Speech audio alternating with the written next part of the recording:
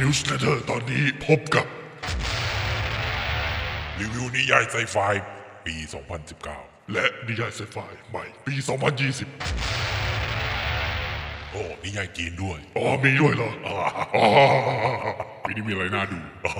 เชิญพบกับ Newsletter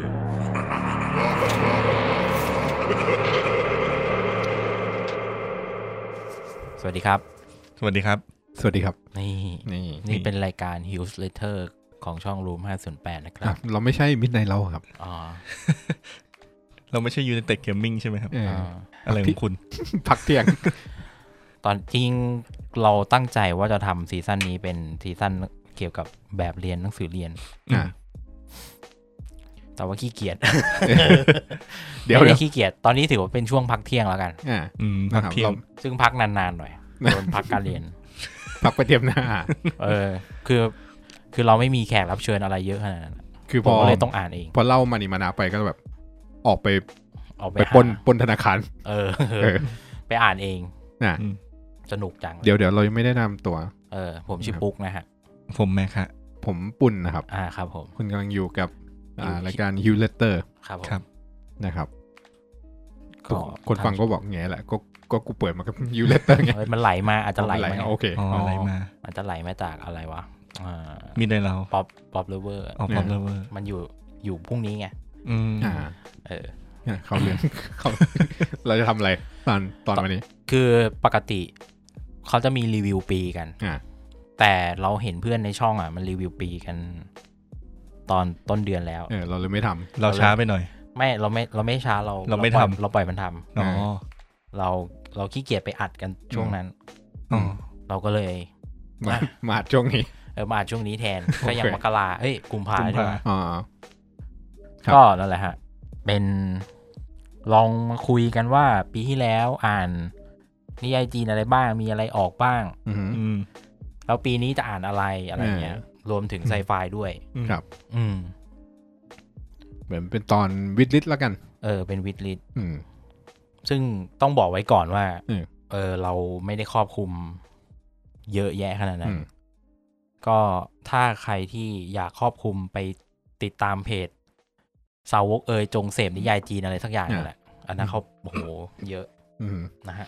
เขารีวิวทุกเรื่องคุณจันเจ้าก็ได้อ่านเร็วโคตรออกวันเดียวอ่านจบแล้วมายังเดี๋ยวก่อนยังอีกต้องเกินอีกโอเคได้จริงๆผมมีแผนไว้ว่าจะทำเกี่ยวกับเนื้อเรื่องในหนังสือเรียนเช่นพวกพระอภัยมณีเรื่องพระล่วงอะไรพวกเนี้ยว่าเนื้อหาจริงๆมันเป็นยังไงคุณจำได้ไหมพระอภัยมณีเนื้อหาเป็นไงจำไม่ได้จำได้แค่เป่าปีเป่าปีใช่จำน้องมันได้ไหมน้องจำได้ว่าส่งไปเรีย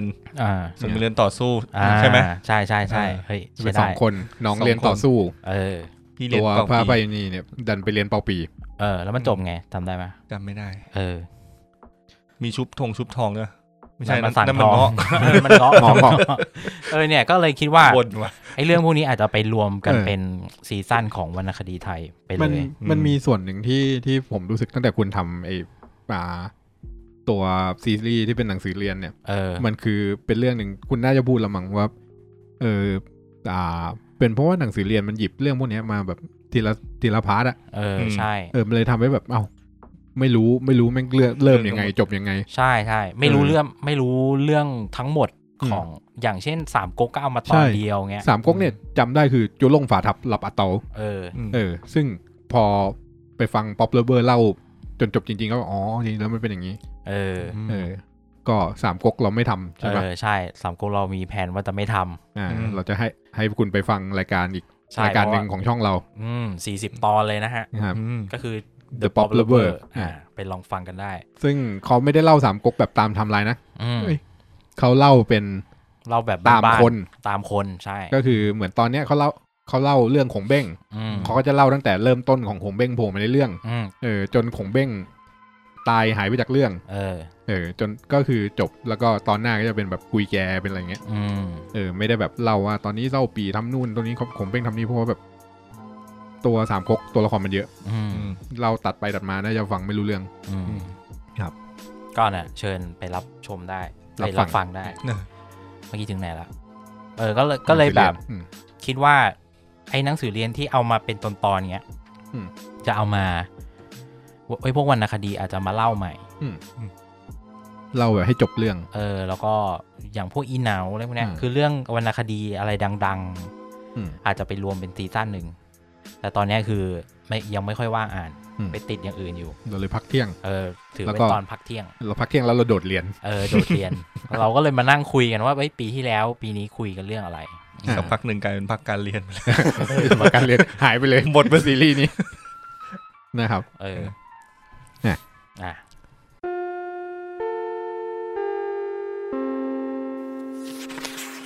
ยังไงต่อก็ปีที่แล้วเรามาเริ่มจากปีที่แล้วก่อนปีที่แล้วปีที่แล้วเนี่ยเป็นปีที่นิยายจีนหรือเรื่องจีนอ่ะมีเกี่ยวกับสามก๊กเยอะมากสามก๊กออกเยอะมากใช่สามก๊กคือก่อนหน้านี้มันไม่ค่อยมีใครแบบเอาเรื่องสามก๊กมาแปลไทยอ่ะคือสามก๊กก็มีแบบของหล่อกว้านจงแบบตั้งแต่สมัยนู้นแล้วอ่ะที่แปลมาเรื่อยเจ้าพญาพระคลังมีเวอร์ชันเดียวแปลซ้ำไปเรื่อยปีที่แล้วมีล่าสุดคือแปลฉบับเดิมอ่ะแต่แปลเป็นจีนกลางโจโฉก็จะไม่มีโจโฉแหละโจโฉจะเป็นเฉาเชาเล่าปีก็จะเป็นหลิวเป้ยใช้สำเนียงจีนกลางจริงๆเป็นจีนกลางคือจีนกลางโจโฉไม่ได้ออกเสียงโจโฉอ่ะเป็นหลิวเฉาเชาใช่โจโฉซึ่งมันจะมีเด็กหลายคนที่คุ้นกับอันนี้ถ้าเขาเล่นพวกเป็นเกมสามก๊ก RTS สมัยก่อนจำได้ว่ามีโรงแมนมีนี่ด้วยแบบพวกสามก๊กมูโซอะไรเงี้ยมันก็จะเรียกชื่อภาษาอังกฤษมันจะเรียกตามจีนกลางใช่เช่นลิโป้ก็จะเป็นลูบูอะไรเงี้ยจุนหยุนอะไรเงี้ยคือชื่อมันจะไม่ค่อยคุ้นแต่ว่าถ้าใครที่แบบจีนกลางมาก็อ่านแล้วจะไม่รู้สึกหงุดหงิดนะครับก็เป็นยุคเป็นสามก๊กมาเยอะเลยเดี๋ยวก็เพราะนั้นเดี๋ยวจะพูดเรื่องสามก๊กแบบแผ่วๆคุณก็ไปฟังเต็มเนื้อเรื่องใน Pop Lover เอานะนี่คุณรับเงิน Pop Lover มาจริงๆคือแอบแค้นไม่ได้โดนยังเปล่าแอบขอบคุณเพราะว่าถ้าให้ทำสามก๊กเนี่ยนานแน่นอนมันนานดู Pop Lover ทำไป40 ตอนมันนาน40 ป่ะใช่ประมาณ40โอ้โหดตัวละครเกือบทุกตัวใช่ก็มีอะไรที่ออกมาปีที่แล้วมีเนี่ยเจาะเวลาหาโจโฉกันปะตัวใหญ่เลยที่มันดังๆเลยนะมีเจาะเวลาหาโจโฉคล้ายๆเจาะเวลาหาจินซีป่ะเจาะเวลาหาโจโฉเป็นเรื่องของคนหนึ่งแซ่เล่าแซ่เดียวกับเล่าปีอ่ะแซ่เล่าเนี่ยคือเป็นคนยุคปัจจุบันแล้วก็แบบเหมือนโดนแค้นมากเลยก็คือแบบไปฆ่าล้างแค้นใครก็ไม่รู้ในยุคปัจจุบันแล้วไปฆ่าเขาแล้วก็ไปเผาบ้านเผาอะไรเขาแบบก็เลยโดนโทษประหารแล้วตอนที่โดนโทษประหารตัวเองก็คือแบบวืบย้อนกลับไปยุคสามก๊กเลยแล้วก็กลายเป็นตัวละครที่ชื่อเดียวกับสมัยเขาเป็นปัจจุบันด้วยคือเล่าช่วงแล้วเรื่องนี้เขาตีความว่าเป็นการที่มองว่าฝ่ายเล่าปีเนี่ยเป็นพวกตัวโกงเวอร์ชันเก่าเนี่ยเล่าปีดูดีนะดูแบบเป็นคนดีเวอร์ชันที่เรารู้คือฝั่งเล่าปีของเบ้งอะไรเงี้ยเป็นฝ่ายดีมันเหมือนเล่นฟุตบอลแมเนเจอร์ที่เล่าช่วงไปดึงตัวเก่งๆจากก๊กนู้นก๊กนี้มาสร้างก๊กของตัวเอง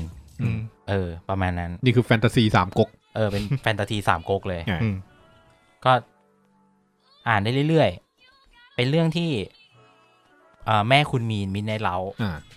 เป็นเลือกที่จะมาอ่านเป็นเล่มแรกของปีนี้เป็นการเปิดนี่เรารีวิวถึงขนาดแม่ของพิธีกรรายการอื่นเอางี้เลยใช่เขามาถามว่าเจาะเวลาหาโจโฉดีไหมผมก็บอกให้ประมาณ6 เต็ม 10นะโอ้โหแล้วแต่ว่าเขาก็ไปอ่านนะแต่มันอ่านเพลินพ่อผมก็อ่านอยู่เรื่องเนี้ยคือมันไปเรื่อยๆดีค่อนข้างเพลินไม่หวือหวาใช่อ่านได้มีกำลังภายในไหมไม่มี มีกำลังภายในด้วยมีเป็นแฟนตาซีเวอร์ก็คือจริงๆตัวเอกอ่ะคือร่างเก่ามันอ่ะคือต้องบอกก่อนมันไม่ได้ไปเกิดใหม่แต่มันไปถึงไปสิงร่างเลยไอ้คนที่ไปสิงร่างก็กำลังจะโดนประหารเหมือนกันอ๋อแบบซิงกันพอดีแต่ว่าไอ้คนที่ไปสิงร่างอ่ะมันเป็นหัวสมองมันมีปัญหามันเป็นโง่เป็นโง่แต่ว่าเก่งเรื่องพละกำลังอ่ะย้อนไปก็เลยแบบเหมือนไปครบเลยพละกำลังก็ได้ความรู้ประวัติศาสตร์ก็ได้เพราะว่าตัวเอกแม่งทำงานในเกี่ยวกับวรรณคดีประวัติศาสตร์พอดีอะไรเงี้ยต้องเล่นอย่างนั้นก็เลยเก่งหมดเลยก็ดีครับก็อ่านเรื่อยๆถ้าใครอยากแนะนำคนแก่ๆไม่รู้จะอ่านอะไรก็ลองซื้อไปให้อ่านโอเคดีอ่านเพลินดีทีเนี้ยพอมีเรื่องนี้ออกมาอีกฝั่งนึง Enter Book ก็เลยออกอะไรวะ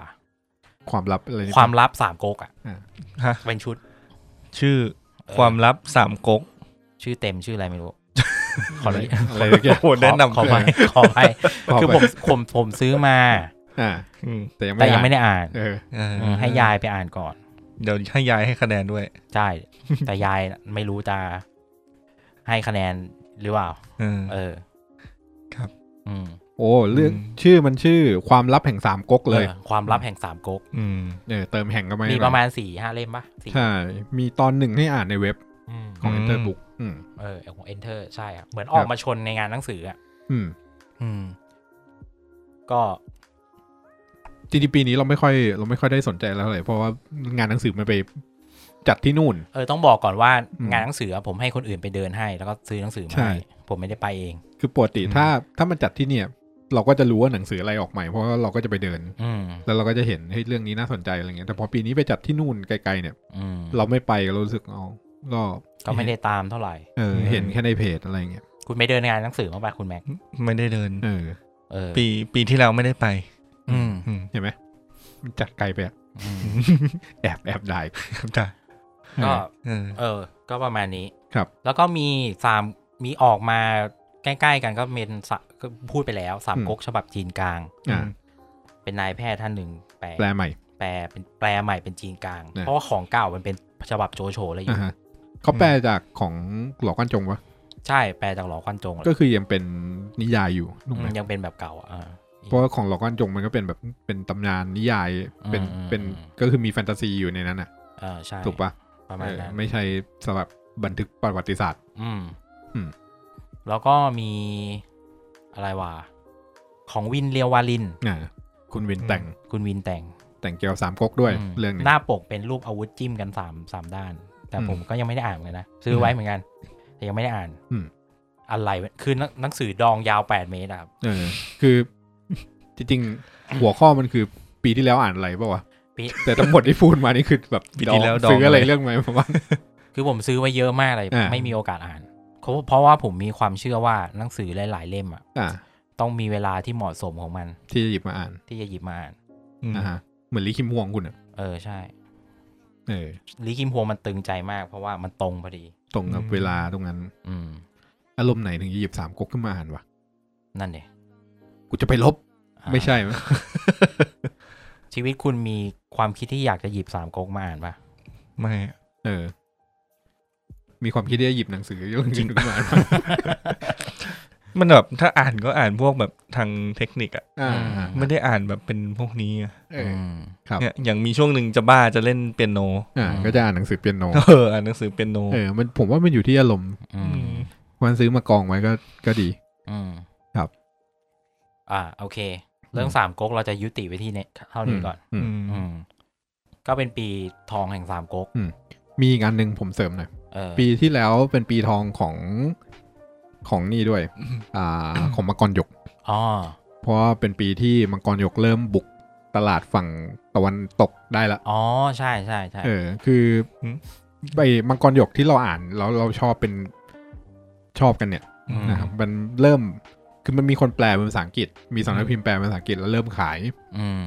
แต่ว่าตอนแรกก็เงียบอยู่อะไรเงี้ยแต่ว่าตอนหลังเนี่ยพอดันไปเรื่อยๆเนี่ยคนฝรั่งเริ่มอ่านแล้วเริ่มชอบเริ่มชมเริ่มค้นพบมังกรหยก จนแบบรีวิวเขาบอกว่ามันคือหลอดลิงของจีนแล้วตอนเนี้ยฝรั่งก็เริ่มซื้ออ่านกันมันเริ่มตีพิมพ์เป็นฉบับแบบใช่ปริ้นแบบดีมากสวยมากปกแบบโคตรสวยปีที่แล้วเนี่ยหรอจริงๆก็ 2-3 ปีแล้วแต่ว่ากระแสในของฝรั่งเนี่ยเริ่มมาไหลขึ้นมาเรื่อยๆใช่แล้วก็ต้องยกเครดิตให้อาจารย์นนพรัตน์กับคุณลุงวรนะเมืองลุงนะคือทำให้นิยายจีนมันดูแนบแน่นขนาดเนี้ยคือยังไงเดีย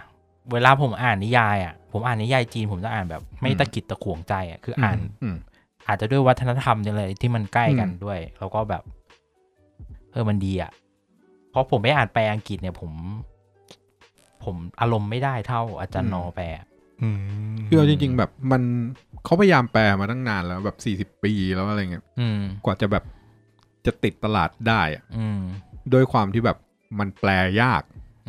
แปลยากแล้วก็อ่านยากแปลให้สนุกก็ยากเหมือนวัฒนธรรมมันไม่เหมือนกันใช่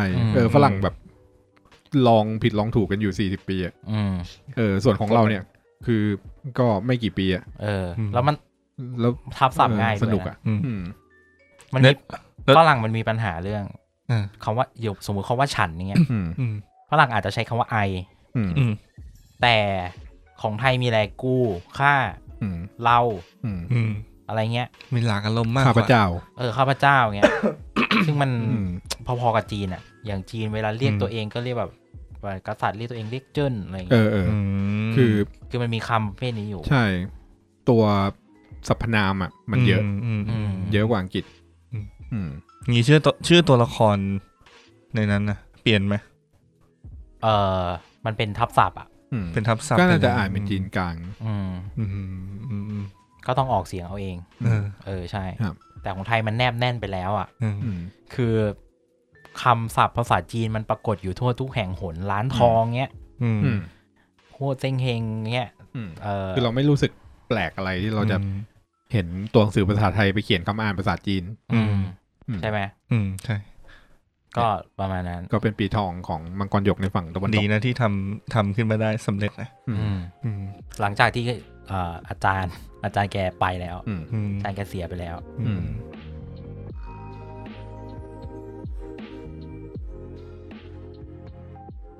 ปีที่แล้วอะไรที่มันดังบ้างดังเป็นผู้แตกก็จะมีอะไรวะปรมาจารย์ลัทธิมารปีที่แล้วเป็นปีที่นิยายจีนเรื่องจีนเนี่ยเข้ามาสู่เมนสตรีมแบบเต็มที่ต้องขอบคุณ VTV กับ Tencent แล้วก็ขอบคุณสาวสายวายทั้งหลายแหละนะครับกลายเป็นสื่อที่ทุกคนเสพคือปีแล้วมีอะไรปีแล้วมีกอรี่ลง Netflix ใช่เราคุยกันไปแล้วมีปรมาจารย์ลัทธิมารมีลง VTV สยบฟ้าพิชิตปฐพีใช่ซีซั่น1ถูกไหมแล้วก็มีหานฟ้าหานท้าชะตาฟ้าหานท้าชะตาฟ้าหานฟ้าเขาเรียกย่อกันหานเขาเรียกหานแล้วก็มีอะไรที่มัน3 ชาติภพปะท้อ10 ลีแล้วก็เพิ่งออกอันใหม่คือลิขิตเหนือเขนยคือนอกจากนิยายมาเยอะแล้วเนี่ยซีรีส์ก็มาเยอะพองั้นก็แบบไม่ต้องอ่านนิยายก็ได้ก็ไปดูซีรีส์แล้วก็ค่อยมาอ่านนิยายเพราะว่าตอนนี้เหมือนงบเขาพอที่จะสร้างตามบทประพันธ์ได้แล้วก็เลยเดี๋ยวค่อยว่ากันเรื่องพวกนี้เดี๋ยวไปคุยกันเรื่องซีรีส์กันตอนหลังครับเรื่องที่คุณถามคุณปุณกันคุณอ่านเรื่องอะไรบ้างปีที่แล้วเนี่ยนิยายจีนอ่านค่อนข้างน้อยเพราะว่าเอาเวลามาอ่านไซไฟเตรียมทำรายการแต่ว่าต้องมีภูผามหานาทีใช่ไหมใช่ปีที่แล้วเป็นปีที่อ่านภูผามหานาทีภาคสุดท้ายเนี่ยจบซึ่งก็ถามว่าชอบไหมก็กลางๆคือไม่ได้ประทับใจเท่ากับตอนภูผามหานาทีภาคของเหลียงเซียวภาคนี้ค่อนข้างตามสูตรเดิมแต่ว่าถ้าคุณคิดถึงกำลังภายในแนวเก่าแนวที่แบบตัวเอกโชคดีเจอนู่นเจอนี่อะไรเงี้ยแล้วก็ดำเนินทางในบู๊ในยุทธจักรแบบ ตามเดิมเนี่ยก็คิดว่าน่าจะสนุกดีเป็นเรื่องที่ผมอ่านทั้งผมแล้วก็พ่อผมอ่านยังเป็นสิ่งที่เรียกว่าอูเสียได้เต็มปากใช่อาจจะต้องพูดให้คุณแม็กฟังก่อนครับคือตอนเนี้ยนิยายจีนแบบเก่าไม่ค่อยมีแล้วเมื่อก่อนอูเสียหรือบูเฮียบเนี่ยเป็นนิยายประเภทที่ตัวเอกมีคุณธรรมประจำใจฝึกวิชาแก้แค้นให้พ่อให้แม่อะไรเขาเรียกแนวยุทธจักรอ่ะถ้าเป็นของไทยถูกป่ะแต่ตอนเนี้ยยุคเนี้ยมันเป็นประเภทเรียกว่าเป็นแนวเทพเซียนหรือเซียนเสียแหละเซียนเสียก็คือฝึกตนเพื่อเป็นเซียนอะไรประมาณนี้หรือกลับไปเกิดใหม่ใช่หรืออะไรอ่ะบางทีเวลาดูอยู่ในเว็บพวกอูเสียเวอร์อะไรพวกนี้เขาก็จัดให้เกมออนไลน์อยู่ในหมวดนี้เหมือนกัน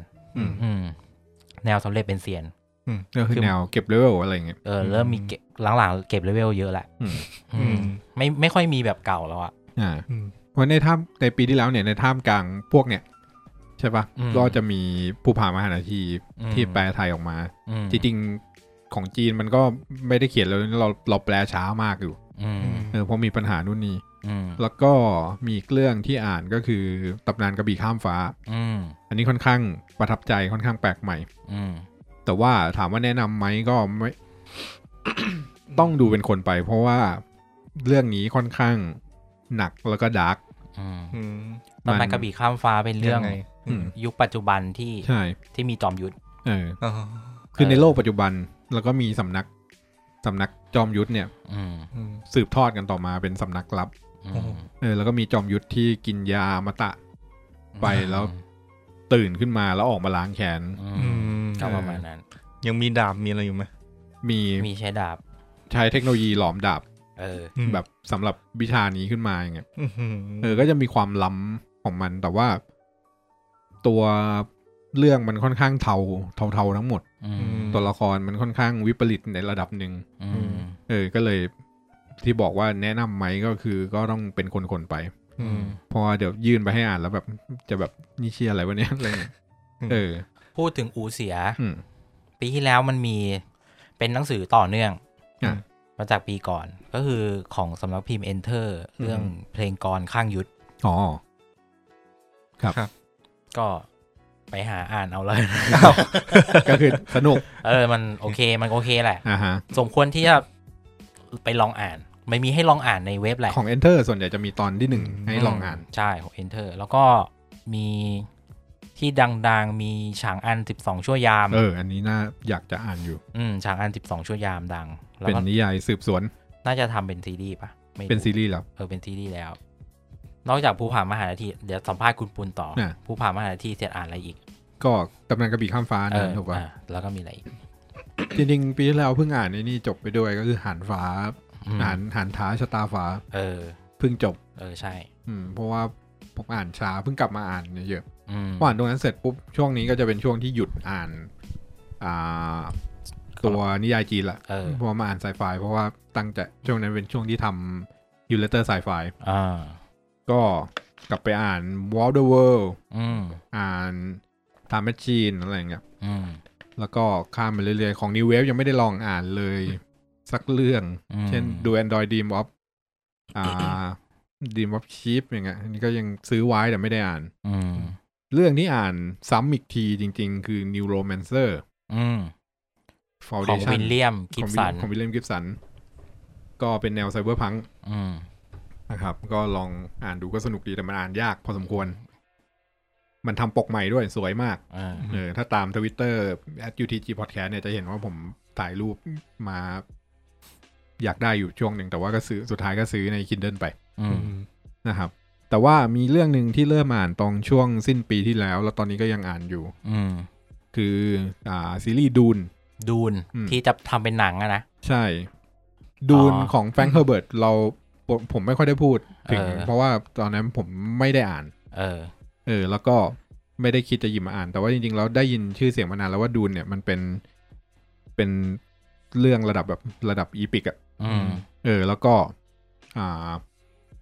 เทียบเคียงกับลอร์ดออฟเดอะริงอะไรเงี้ย คือเป็นเรื่องที่มีบูมหลังเยอะมากมีโลกมันกว้างมีตำนานนู่นนี่อะไรเต็มไปหมดแต่ว่าอยู่ในโลกของไซไฟที่หยิบมาอ่านเพราะว่ามันมีการประกาศมาว่ามันปีนี้มันจะทำหนังออกเดือนธันวาปีนี้ใช่กำกับโดยผู้กำกับชื่อเดนิสเวนิวก็คือคนที่กำกับเบดรันเนอร์ภาคใหม่ซึ่งก็ค่อนข้างการันตีฝีมือเราจะไปแจมกับมินในเราจริงๆมินในเราพูดคือเนี่ยที่ผมเริ่มอ่านเพราะว่ากะว่ามันมาเมื่อไหร่เนี่ยผมจะรู้ทุกอย่างเต็มที่ซึ่งพอไปอ่านก็เพราะว่าเฮ้ยสมแล้วแหละที่เขาพูดชมกันอะว่าเป็นแบบเบสโนเวลอะอันนี้เล่าขายฟังคร่าวๆแล้วกันดูนเนี่ยเป็นเรื่องที่เล่าถึงอาณาจักรของมนุษย์ในอวกาศคล้ายๆฟอร์เดชั่นเลยก็คือมีจักรพรรดิอยู่ตรงกลางแต่ว่ามันก็มีการแบ่งการปกครองเนี่ยออกเป็นในอาณาจักรมีจักรพรรดิแล้วก็มีแต่ละบ้าน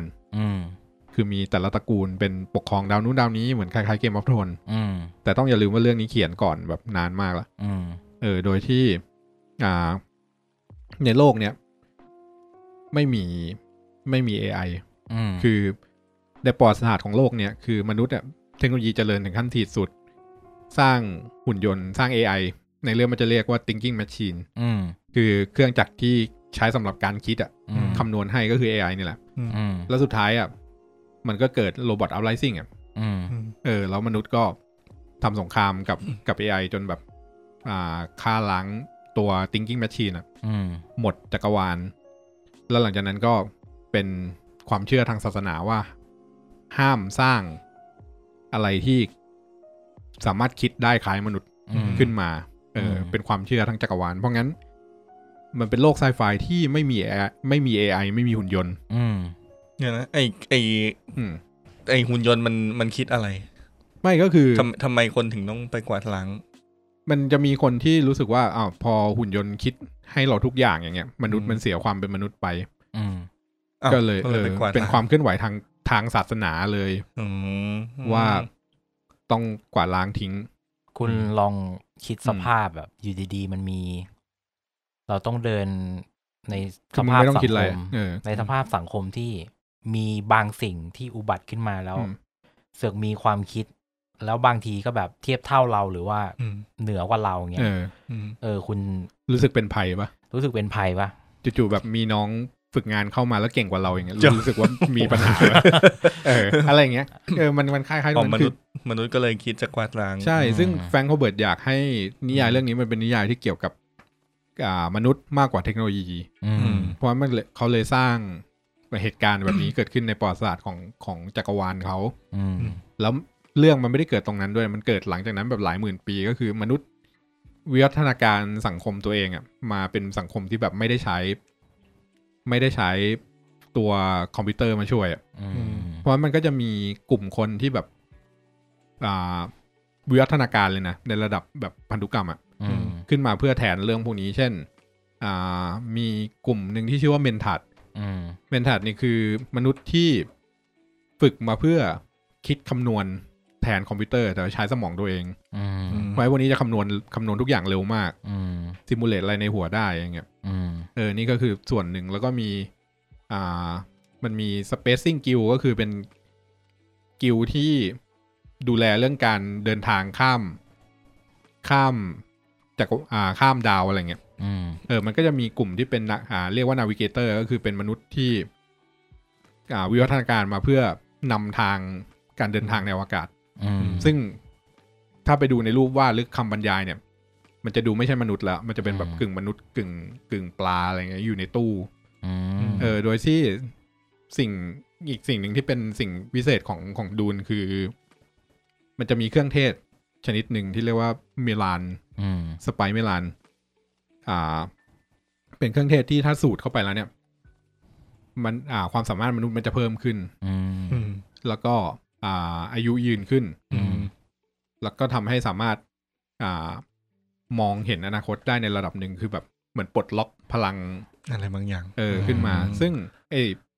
ตัวเนี้ยก็จะถูกเอาไปใช้นู่นนี่แบบ Spacing Guild ก็คือ เอาสไปซ์เนี่ยไปใช้กับ Navigator แล้วทำให้ Navigator สามารถนำทางยานในระดับความเร็วแสงได้อย่างเงี้ยโดยไม่ไปโดนอะไรอะไรพวกเนี้ยแล้วก็มีอีกกลุ่มหนึ่งคือ Bene Gesserit ก็คือเป็นกลุ่มเหมือนเป็นกลุ่มแม่ชีที่เป็นผู้พยากรณ์อ่ะเหมือนเป็นองค์กรลับที่คอยชักใยการเมืองทั้งหมดอยู่เบื้องหลังอย่างเงี้ยโดยที่ใช้การพยากรณ์แล้วพยายามเชฟประวัติศาสตร์มนุษย์ให้แบบเข้าที่เข้าทางอะไรเงี้ยก็อันนี้จะคล้ายๆแบบ second foundation อะไรเงี้ยแต่ว่าทั้งเรื่องนี้ที่อ่านมามันไม่ค่อยพูดถึงเทคโนโลยีมันจะพูดถึงเรื่องคอนฟลิกต์ของมนุษย์ภายใต้เหตุการณ์พวกเนี้ยก็เลยเป็นเรื่องที่น่าสนใจมีทั้งหมด6เล่มก็เดี๋ยวไปโฟกัสกันอีกทีช่วงนั้นใช่โดยที่หนังเนี่ยมันจะทำแค่เล่มแรกครึ่งเล่มแค่ครึ่งเล่มเองใช่อาจจะมีถ้าหนังเจ๊ง2 ภาคถ้าหนังเจ๊งมันก็ไม่ทำต่อนะครับเนี่ยน่าสนใจ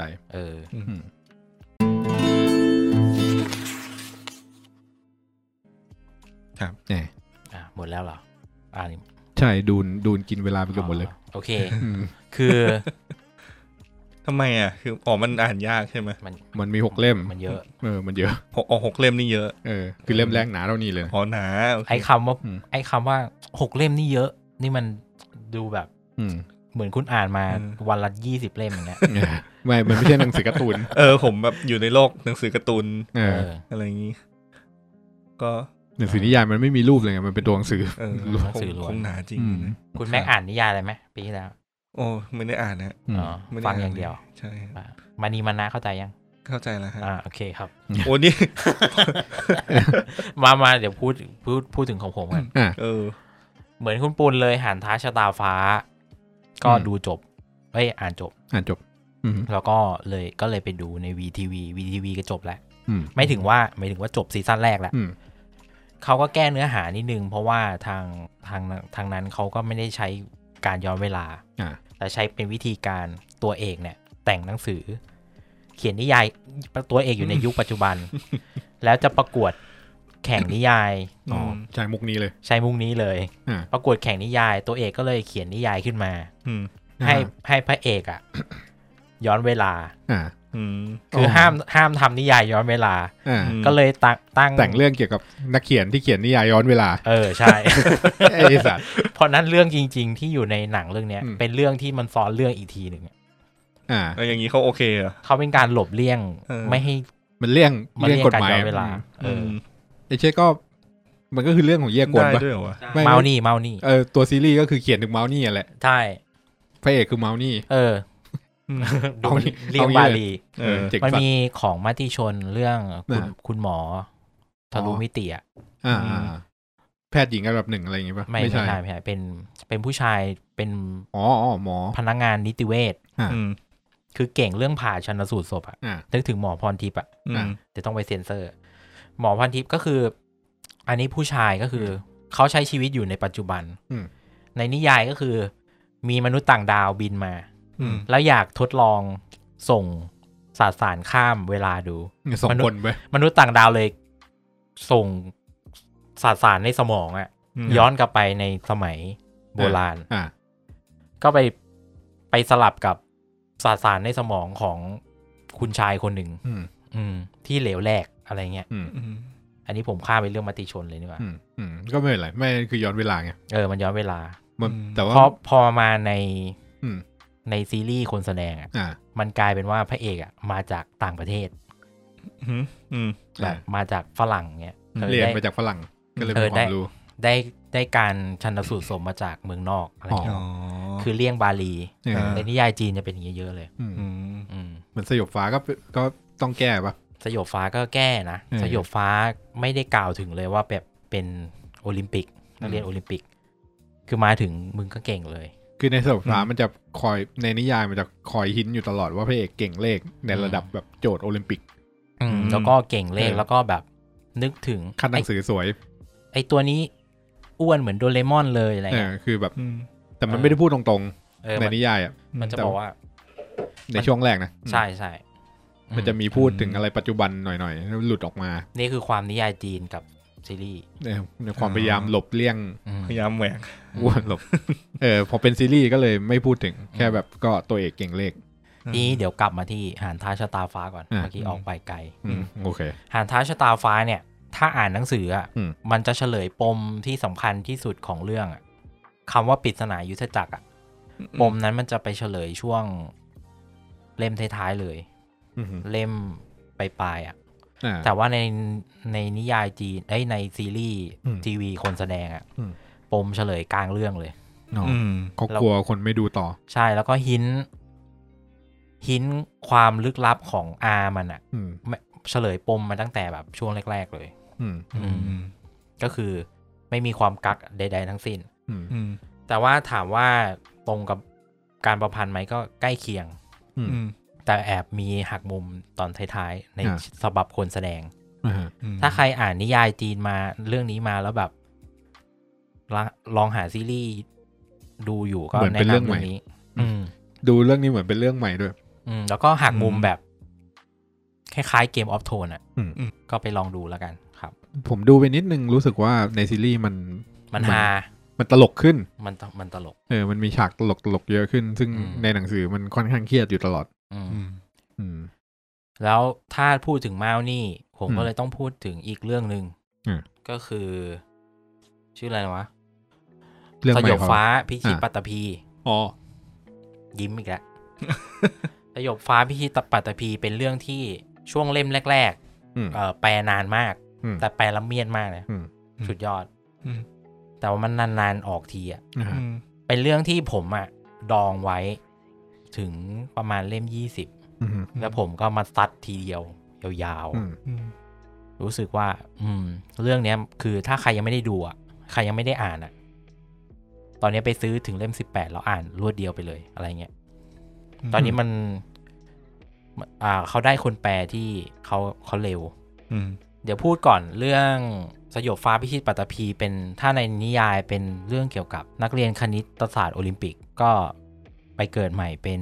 เด็กคนหนึ่งจากเมืองหลวงมาไปอยู่ชายแดนเพื่อเก็บล่าค่าหัวพวกต่างชาติอ่ะพวกโจรภูเขาเงี้ยเพื่อเอาคะแนนล่าค่าหัวยื่นต่อสถานศึกษาคืออยากเรียนหนังสืออ่ะแต่ไม่มีโอกาสเรียนอ่ะคนอื่นเขาแบบไปสมัครอาจารย์นู้นอาจารย์นี้นึกออกไหมแต่พระเอกอ่ะคือมันทำไมอ่ะก็เก่งเรื่องดาบอ่ะมันกำพร้ามันกำพร้าคืออะไรคือยากจน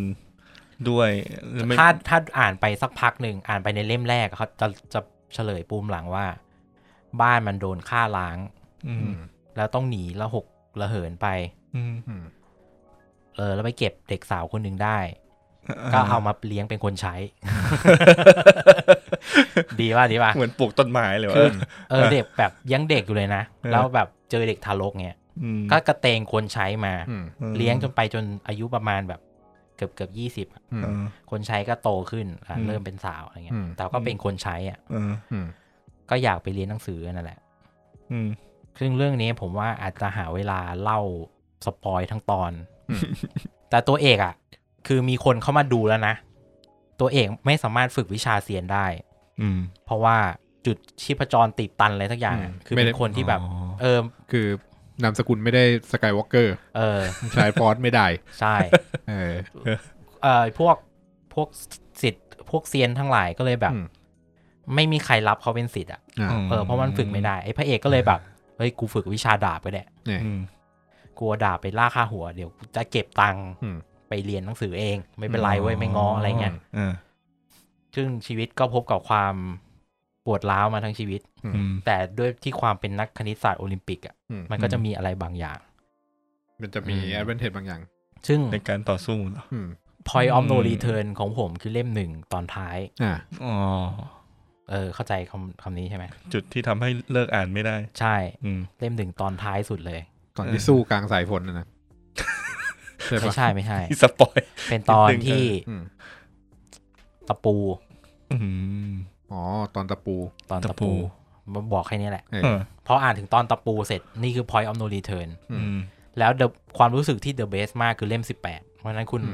ถ้าคุณไม่รู้จะทำอะไรคุณทนอ่านไปถึงเรื่อง ไปถึง 18คุณจะรู้สึกชีวิตปลดล็อกเรื่องนี้มันเขาเขียนก่อนหานท้าชะตาถูกปะเรื่องเนี้ยเรื่องนี้เขียนที่หลังเหรอทำไมลากไปยาวอย่างงี้รู้สึกตอนหานท้ามันค่อนข้างจังหวะมันค่อนข้างลงตัวในการเฉลยนู่นนี่แต่เรื่องนี้ลากซะ18เลยเรื่องนี้มันเป็นเว็บโนเวลมันใช่ปะใช่แล้วก็ความลึกซึ้งผมว่ามันลึกซึ้งกว่าสยบฟ้าไม่ใช่ลึกซึ้งกว่าหานท้าชะตาฟ้าคือปรัชญาในการใช้ชีวิตเรื่องทักษะคณิตศาสตร์ขั้นสูงลิมิตวงแหวนโมบิอุสอะไรแบบมาหมดเลยคือเกี่ยวกับคณิตศาสตร์ไซไฟอย่างเงี้ยจริงมันคือไซไฟเป็นแฟนตาซีไซไฟแต่ว่าเดี๋ยวค่อยไปเจาะลึกกันบางตอนโอเคนี่คุณจะไม่พักเที่ยงใช่ไหมคุณจะพักการเรียนใช่ไหมพักการเรียนดูเหมือนจะไม่กลับไปอย่างเงี้ยเดี๋ยวผมหาเวลาก็เนี่ยแหละครับก็ชอบทั้งปีที่แล้วถ้าถามว่าชอบเล่มไหนก็ชอบเรื่องเนี้ยชอบทั้งซีรีส์คนแสดงแล้วก็ชอบทั้งไอ้นี่ด้วยหนังสือนี่ผมปีที่แล้วผมก็พยายามนะผมพยายามจะไปอ่านผมเริ่มต้นด้วยโอเคยังไม่มีเวลาอ่านก็ไปดูซีรีส์คุณดูสยบฟ้าก่อนไม่ผมไปดูกอรี่กอรี่เป็นไงดูไปได้ตอนนึงเราไม่ได้ดูอีกเลยมันเลยหลายเวลาดูสยบฟ้าน่าจะนี่กว่าคือถ้ามินในเล้าเขามันรายการมันถามผมว่าคุณเลือกซีรีส์ท็อป5มีเรื่องไหนบ้างผมก็เลือกเรื่องไปแต่ว่ามันมีนิยายจีนอยู่2เรื่องที่ผมเลือกผมให้อันดับหานท้าชะตาฟ้าอยู่เหนือกว่าสยบฟ้าเพราะนั้นจริงถ้าผมจะแนะนำคุณผมจะให้คุณไปดูหานท้าชะตาฟ้าฉบับซีรีส์มันดูสนุกด้วยแหละมันมีมุกตลกอะไรเงี้ยมันฮาวันนี้หนังสือเยอะแล้วคุณก็ไปดูสยบฟ้าเรื่องมันลึกคือจริงๆในหนังสือมันลึกอยู่ที่ว่าคุณจะคิดไปกับมันหรือเปล่าส่วนกอรี่ซีรีส์เนี่ยค่อนข้างไร้กันสารเยอะอยู่มันนอกเรื่องบ่อยก็นั่นแหละฮะเพราะนั้นถ้าใครยังไม่อ่านหานท้าชะตาฟ้ากับสยบฟ้าพิชิตปัตตภีก็ไปหาอ่านหรือไม่หาดูก็ได้ VTV มีแล้วทั้ง2เรื่องภาคไทยด้วยครับแล้วถ้าแวะไป VTV มันก็จะมีปรมาจารย์ลัทธิมารอะไรอย่างงี้ใน VTV มีปรมาจารย์ลัทธิมารด้วยสาวๆอาจจะกรี๊ด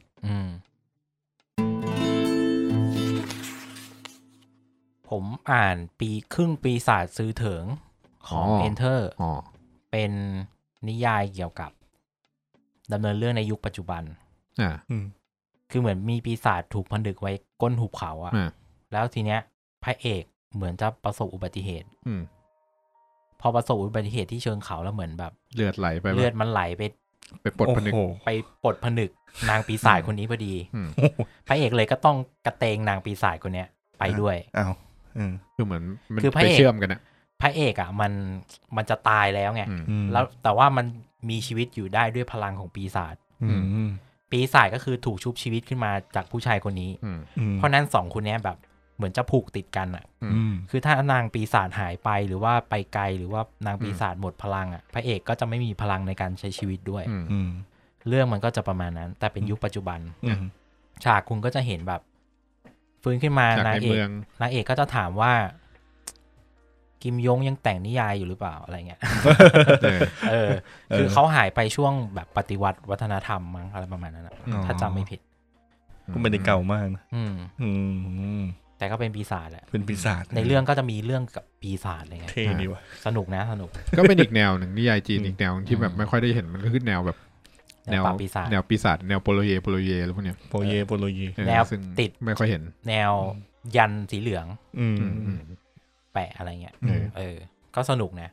ของ Enter ไปลองอ่านดูได้เพลงกรข้างยุทธอ่านไปนิดนึงไม่กล้าวิจารณ์แต่ว่ามันเป็นกำลังภายในแบบแบบเก่าๆแบบบูเฮียบแบบบูเฮียบเป็นอูเสียที่เหลือผมปีที่แล้วผมจะอ่านแนวเซียนซะเยอะเลยผมไปอ่านฟิกชันล็อกอ่านฟิกชันล็อกทีเนี้ยแนวเซียนที่ปีที่แล้วสยามเอาเข้ามาตีพิมพ์เป็นเรื่องอะไรวะเดี๋ยวก่อนนะสัปยุทธทะลุฟ้านี่สัปยุทธสัปรด ใช่เขาจะเรียกว่าสับปะรดเรื่องสับปะรดพระเอกเป็น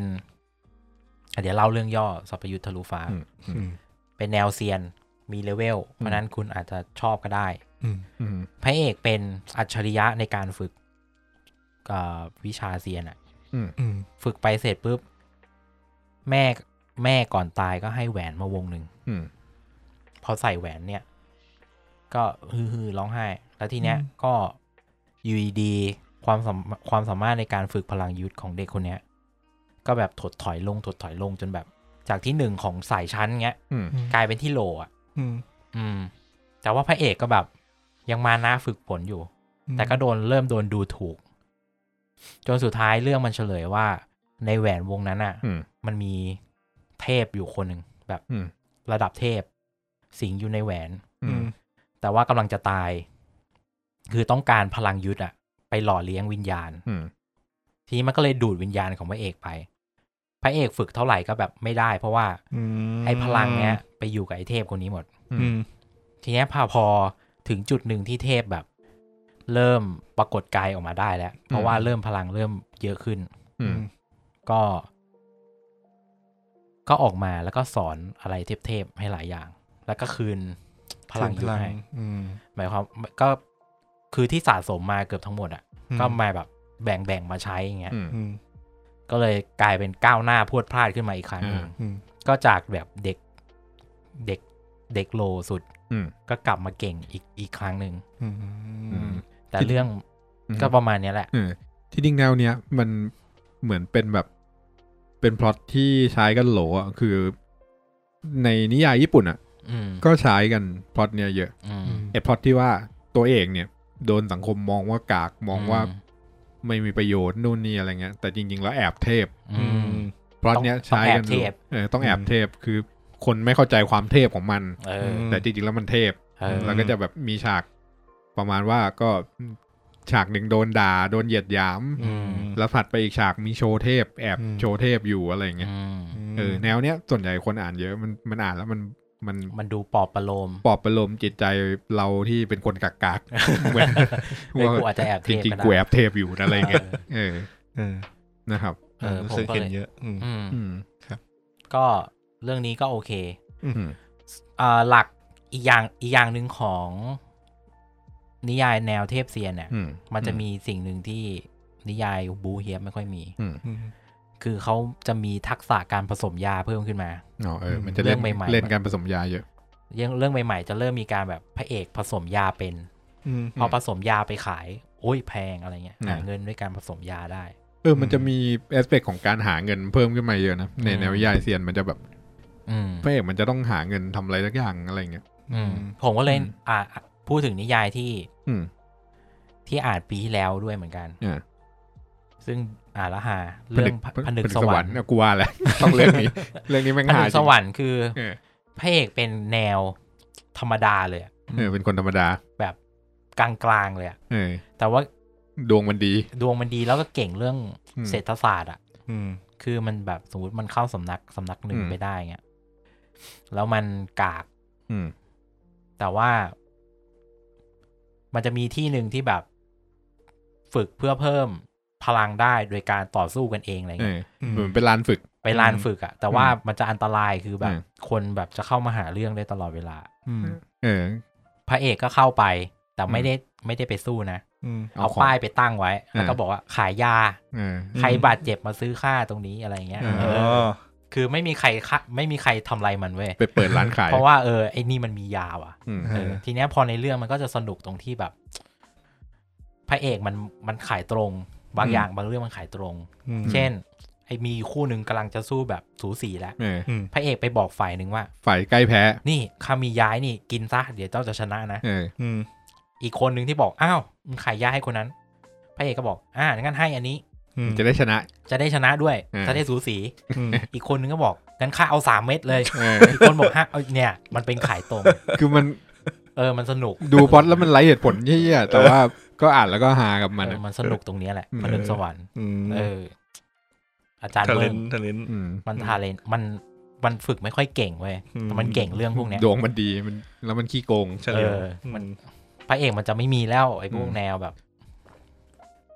คุณธรรมอะไรเงี้ยไม่ค่อยมีแล้วนิยายจีนยุคใหม่เนี่ยคำว่าบูเฮียบมันจะไม่มีไงก็เรื่องเนี้ยก็เลยโอเคคนเขียนก็แล้วก็ผมก็อ่านอีกเรื่องนึงคนเขียนคนเดียวกันชื่อพระเอกอะชื่อไปซิวฉุนเมื่อกี้ชื่อเมืองห้าวไอเรื่องเนี้ยคนเขาจะเรียกกันว่าอาจารย์ป๋ายคือมันเป็นคนที่แบบดวงดีอ่ะเหมือนส้มหล่นอ่ะคืออยู่ในพักก็ไม่มีอะไรหรอกแต่ว่าแบบส้มหล่นแบบทางพักไปส่งทางสำนักส่งให้ไปทำภารกิจแล้วภารกิจมันไม่เป็นอย่างที่หวังคืออยู่ดีมันมีบอสโผล่มาพระเอกก็เลยแบบบอกกับทุกคนว่าเฮ้ยไม่เป็นไรเดี๋ยวพวกนายกลับไปก่อนเดี๋ยวเราจัดการบอสไว้ให้คือพอทุกคนกลับไปที่สำนักอ่ะแล้วก็นึกว่าไอ้พระเอกตายก็เลยคุณนึกถึงแบบคนที่ตายอ่ะยศมันจะเพิ่มแบบให้เพื่อเป็นการให้เกียรตินึกออกป่ะอวยยศให้แล้วก็เลยพระเอกอ่ะแบบสำนักเนี้ยอวยยศให้พระเอกอ่ะเป็นลูกศิษย์ขั้นสูงแบบเป็นน้องชายเจ้าสำนักเลยประมาณนั้นอ่ะแล้วอยู่ดีๆพระเอกมันเดินกลับมาที่สำนักเว้ยนั่นแหละแล้วมันถอยกลับไม่ได้ถอยกลับไม่ได้เลื่อนยศไม่ได้ลดยศไม่ได้ฉลาดก็เลยกลายเป็นว่าจากเพื่อนร่วมชั้นน่ะก็ต้องเรียกไอ้หมอเนี่ยว่าเป็นอาจารย์เพราะว่ามันเป็นน้องเจ้าสำนักทั้งที่ไม่ได้เก่งอะไรเลยก็ยังไม่ได้เก่งแล้วมันไปปราบไอ้นั้นได้ปะไม่ได้ไม่มันแค่หนีแล้วมันก็รอดมันดวงดีมีคนแบบมารักษามันได้เลยก็เรื่องมันก็จะเริ่มจากตอนนั้นแล้วมันก็จะเริ่มคือมันฮาวไม่พอได้ยศมามันเริ่มเข้าถึงรีซอสไงมันก็จะเริ่มเก่งได้จริงๆแล้วอะไรเงี้ยแล้วความจังไรของเรื่องนี้ก็คือตอนที่มันแต่งตั้งรับเป็นอาจารย์อ่ะทุกคนก็แบบสรรเสริญว่าเอ้ยอาจารย์คือแบบมีความกล้าไงทีเนี้ยมันก็ไปชอบผู้หญิงคนนึงอะไรเงี้ยอันนี้เหตุการณ์สมมุติอ่ะเป็นชอบผู้หญิงคนนึงมันก็จะไปเดินใกล้ๆผู้หญิงคนเนี้ยให้ผู้หญิงคนเนี้ยแบบสวัสดีค่ะอาจารย์เงี้ยแล้วก็จะหายไป10 นาทีและไอ้พระเอกมันก็จะเดินมาใหม่ให้ผู้หญิงที่ชอบอ่ะคารวะมันอีกครั้งหนึ่งแล้วก็หายไปแล้วก็เดินมาวนอย่างนั้นประมาณ20 รอบอ่ะว่าคนเขียนคนนี้แม่งมีปัญหามันกวนประสาทมีปัญหามาตั้งแต่ผนึกสวรรค์ละใช่แล้วก็แบบคือมันจะทำอย่างเงี้ยมันจะชอบแอคอ่ะแล้วแบบมีทำภารกิจสำเร็จเนี่ยมันจะชอบยืนแอคหันมองพระจันทร์มีแสงส่องมาแบบกูเป็นคนเท่จริงๆไอ้เรื่องที่แล้วของมันผนึกสวรรค์นี่ก็เป็นคนกวนตีนเนี่ยเป็นคนกวนตีนแบบได้ไอ้นี่มาอะไรวะได้กระจกมาเป็นกระจกเทพแต่ว่าทุกคนในสำนักใช้ไม่เป็นพระเอกก็ใช้ไม่เป็นหรอกแต่แม่งบังเอิญเอาไปใช้ถูกวิธีแล้วจับวิธีใช้ได้มันเป็นกระจกที่ระเบิดตัวปีศาจอ่ะระเบิดที่ตูดระเบิดที่ตูดด้วยคือถ้าเอาเจ้าจกไปส่องอ่ะตูดของปีศาจจะระเบิดเลยเป็นกระจกระเบิดตูดแล้วคนก็นึกว่าแบบเป็นเครื่องประทินโฉมเหรอคนอื่นเขาจะเลือกคือปกติเลือกกระบี่เลือกอะไรเงี้ยอันนี้ผมข้ามมาที่เรื่องผนึกสวรรค์แล้วกันอาจารย์เมิงเมื่อกี้อาจารย์ป่ายไปแล้วอาจารย์ป่ายอันนี้ไม่ใช่อาจารย์เมิงแหละอาจารย์ป่ายนั่นคือแบบอวยยศใช่ไหมอาจารย์เมิงก็คือเวลาเข้าสำนักเขาจะให้มีของประจำตัวก็ไปเลือกเอาในคลังแล้วกันบางคนก็เอากระบี่มาอะไรเงี้ยคือเอาอาวุธมาแล้วพระเอกไอ้นี่โดนหลอกเอาไปเข้าไปเอาได้กระจกมาอันหนึ่งเหมือนกระจกอะไรก็ไม่รู้อ่ะพระเอกจำไม่ได้เหมือนกันว่าหยิบมายังไงโดนหลอกโดนยัดของมาให้เหมือนโดนยัดของมาให้เป็นกระจกอะไรไม่รู้เพราะว่าเหมือนกับว่าไอ้คนให้ของเนี่ยมันประมาณว่าถ้าไม่ชอบจะเอามาเปลี่ยนอ่ะได้แต่ว่าต้องจ่ายเงินมันเพิ่มแล้วมันจะเปลี่ยนให้อันนี้ก็ยัดกระจกโง่ๆมาให้อันนึงนึกว่าแบบเป็นของแต่งหน้าผู้หญิงอะไรประมาณนี้แล้วแม่งบังเอิญโดนปีศาจไล่ฆ่าแล้วกระจกไปส่องที่ปีศาจพอดีตูดระเบิดแล้วปีศาจก็ตูดระเบิดงงไหมงง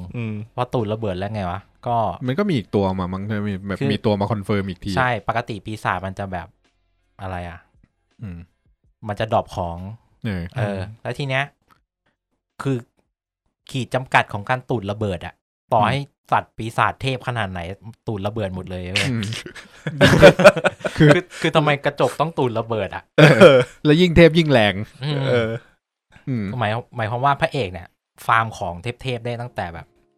ตัวมันไม่ต้องทำอะไรอ่ะแค่สั่นหันกระจกไปแล้วตูดระเบิดแล้วมันก็จะมีแบบพวกงานแข่งอะไรมันแอบซ่อนกระจกไว้ไงยื่นมือไปปุ๊บแต่ที่มือมันมีแอบมีกระจกที่แขนเสื้อเงี้ยมอนตูดระเบิดมอนระเบิดตายไอ้พวกเทพๆก็บอกเฮ้ยวิชาสำนักไหนว่าไล่กาดใช้พลังอะไรทำไมมอนตูดระเบิดอะไรเงี้ยคือเรื่องมันเรื่องเดียวกับอาจารย์ป่ายอ่ะคือสนุกนะตัวเอกไม่มีที่อะไรอ่ะแต่ของดีมันไม่เก่งนะแต่ว่ากระจกมันตูดระเบิดได้แล้วไอ้กระจกนี่ก๊อปของได้ด้วยอันนี้คือสปอยช่วงแรกๆคือก๊อปของได้ความสามารถที่แท้จริงของมันคือถ้าเราเอาไปส่องกับอะไรแล้วแบบจ่ายพลังงานให้มันเพียงพอจะมีไอ้นั่นโผล่ขึ้นมาอีกชิ้นหนึ่งเป็นการก๊อปของเครื่องโคลนใช่เป็นเครื่องโคลนใช่ก็คือก๊อปของได้เลยแล้วที่มันรู้ว่าก๊อปของได้มันรู้ยังไงรู้ป่ะมันตั้งไว้เฉยๆแล้วมันเอาของไปตั้งวางไว้บนแบบหาที่วางไม่ได้มันเลยวางไว้บนกระจกแล้วมันก็หลุดลงไปในกระจกแล้วออกมาใหม่เป็น2 อันมันก็แบบอ๋องงของเหมือนโลกบีบักอ่ะมันวางมันเอาของทุกอย่างมากองไว้ในกระจกมันเหมือนเป็นเม็ดยากำลังภายในอะไรเงี้ยกับของอีกชิ้นหนึ่งที่ไม่ใช่เม็ดยาแล้วสักพักของแม่งหายหมดตกใจแล้วของแม่งเด้งกลับมาเป็นของทั้งหมดแต่ว่าเม็ดยาหายแล้วมันก็เริ่มคำนวณเศรษฐศาสตร์มันว่ามันต้องใช้เม็ดยากี่อันเพื่อก๊อปของอันนี้อะไรเงี้ยคนเดียวกับที่ไปขายยาในร้านประลองยุทธ์อ่ะแล้วตอนหลังแม่งก็ก๊อปยาไปขายคือซื้อยาแพงๆมาเว้ยมันก็ก๊อปยาแพงนั่นน่ะคือเก็บไว้ใช้เองด้วยเพื่อเพิ่มพลังฝีมือแล้วบางทีบางตอนก็ได้แบบอาวุธเทพมาเงี้ยมึงคิดสภาพมีอันเดียวในโลกมีอันเดียวในโลกอ่ะแต่ว่าแล้วมึงก๊อปได้แม่งจะงงเว้ยนี่ความสนุกของ2เรื่องนี้ที่แนะนำนิยายจีนเบาสมองจริงเป็นตัวบั๊กนี่หว่ากระจกเป็นเรื่องเบาสมองมันฮาตรงที่ทำไมต้องระเบิดตูดอะไรเงี้ยทำไมวะ2เรื่องนี้มันฮาแล้วก็กลับมาที่สยามก่อนเป็นแนวเทพเซียนเหมือนกันเรื่องล่าสุดที่ผมอ่านคือเรื่องอะไรวะกระบี่เหินปะกระบี่เหินฟ้าชื่อจริงชื่อเต็มอะไรวะช่างมันเถอะครับเอาง่ายๆก็คือคนแต่งอ่ะชื่อภาษาจีนก็คือวอชื่ออะไรประมาณเนี้ยแบบชื่อเป็นแปลเป็นภาษาอังกฤษก็คือแปลเป็นภาษาไทยก็คือฉันกินมะเขือเทศชื่อคนแต่งนามปากกาฉันกินมะเขือเทศคนอื่นจะประมาณด่านจันทราพยักร้ายอะไรแบบนี้คนนี้คือนามปากกาฉันกินมะเขือเทศโคตรเท่เลยเนื้อเรื่องก็เป็นเนื้อเรื่องโผล่มาพระเอกเก่งเลยแต่ว่าค่อยๆอัพเลเวลอีกรอบหนึ่งผมไม่ค่อยโอเคคือมันสนุกแหละแต่ว่าแบบมันย้อนแย้งในบางตอนกระบี่เหินข้ามฟ้าปะกระบี่เหินข้ามฟ้าเรื่องกระบี่เหินข้ามฟ้าคือพระเอกเป็นฝึกวิชาเซียนแล้วก็อยู่ดีก็ตระหนักรู้มัคคากระบี่แบบในตำนานอ่ะคือจู่ๆมันก็ตัดสรู้ได้เองจู่ๆคือเปิดเรื่องมาคือมันตัดสรู้แล้วอ่ะคือเปิดมามึงเก่งเลยอ่ะแล้วก็ความไม่สมเหตุสมผลของมันก็คือมันมีบางตอนที่แบบต้องไปลงดันเจียนกับคนสำนักอื่นอ่ะแต่มันไม่มีสำนักคืออยู่ดีๆมันตัดทะลุมาเองอ่ะแล้วมันไปลงดันเจียนกับสำนักอื่นแล้วก็แบบมันคิดในใจว่าเดี๋ยวเราต้องแบบเจียมเนื้อเจียมตัวไม่เผยความเก่งให้ใครรู้พอเปิดเข้าไปมีกับดักพายุดาบพระเอกแม่งเดินฝ่าไปแล้วในกลุ่มในกลุ่มแม่งยืนตะลึงกันอยู่นี่มึงย้อนแย้งป่าวะมันเจอชื่อเรื่องละกระบี่เหินพิชิตฟ้ากระบี่เหินพิชิตฟ้าคือพระเอกมันเก่งเรื่องวิชากระบี่เหินความเก่งของมันคือนั่งสมาธิอยู่ตรงเนี้ยนั่งสมาธิอยู่ที่ซอยเดโชแล้วไปตัดหัวคนที่อยู่อยุธยาได้ควบคุมกระบี่ไปควบคุมกระบี่เนี่ยความควบคุมแบบเหมือนโดรนเลยใช่ทางไวเลสคือเก่งเวอร์อ่ะนั่นแหละเรื่องนี้ประมาณนั้นเวอร์มันเดินทะลุพายุดาบไปได้ไงมันเอากระบี่กันดาบโคตรเวอร์มันคุมกระบี่ได้หลายอันแล้วคนก็จะงงว่า มีมันติทัสด้วยเหรอแบบคุมกระบี่อันนี้ได้เหรอแบบมันใช้กระบี่แบบหมุนรอบตัวอะไรอย่าง เงี้ยคือในเรื่องมันจะมีคนเทพๆมาแล้วแบบมีเกาะคงกระพันก็เดินฝ่าไปได้พระเอกก็ฝ่าเหมือนกันแต่กูใช้กระบี่กันอะไรเงี้ยเดินชิวเลยแล้วก็รูทของอะไรเงี้ยก็โอเคอ่านเรื่อยๆสนุกดีครับแต่ก็แอบย้อนแย้งอาจจะหงุดหงิดหน่อยมันผมหงุดหงิดในความย้อนแย้ง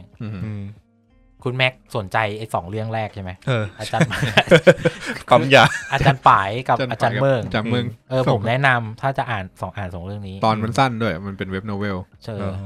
ตอนสั้นแต่ว่าเรื่องอ่ะมันหลายพันตอนมันเยอะอ่านฟรีในเว็บได้นะไปอ่านได้ไม่งั้นก็ยืมแอคเคาท์ผมไปอ่านก็ได้มันมีไอ้นี่ด้วยนะมันมีพิมพ์แล้วด้วยนะผนึกสวรรค์ผนึกสวรรค์พิมพ์เป็นเล่มแล้วเก็บถ้าผมซื้อมาแล้วผมอ่านถ้าผมไม่เก็บไว้ผมอาจจะมาปล่อยในเก็ตบุกกี้นอกจากได้เงินแล้วก็ยังให้ผมได้อ่านด้วยอาจจะเอาหลายๆเรื่องอาจจะลองเอามาให้ลองอ่านโดยเฉพาะไอ้2เรื่องเนี่ย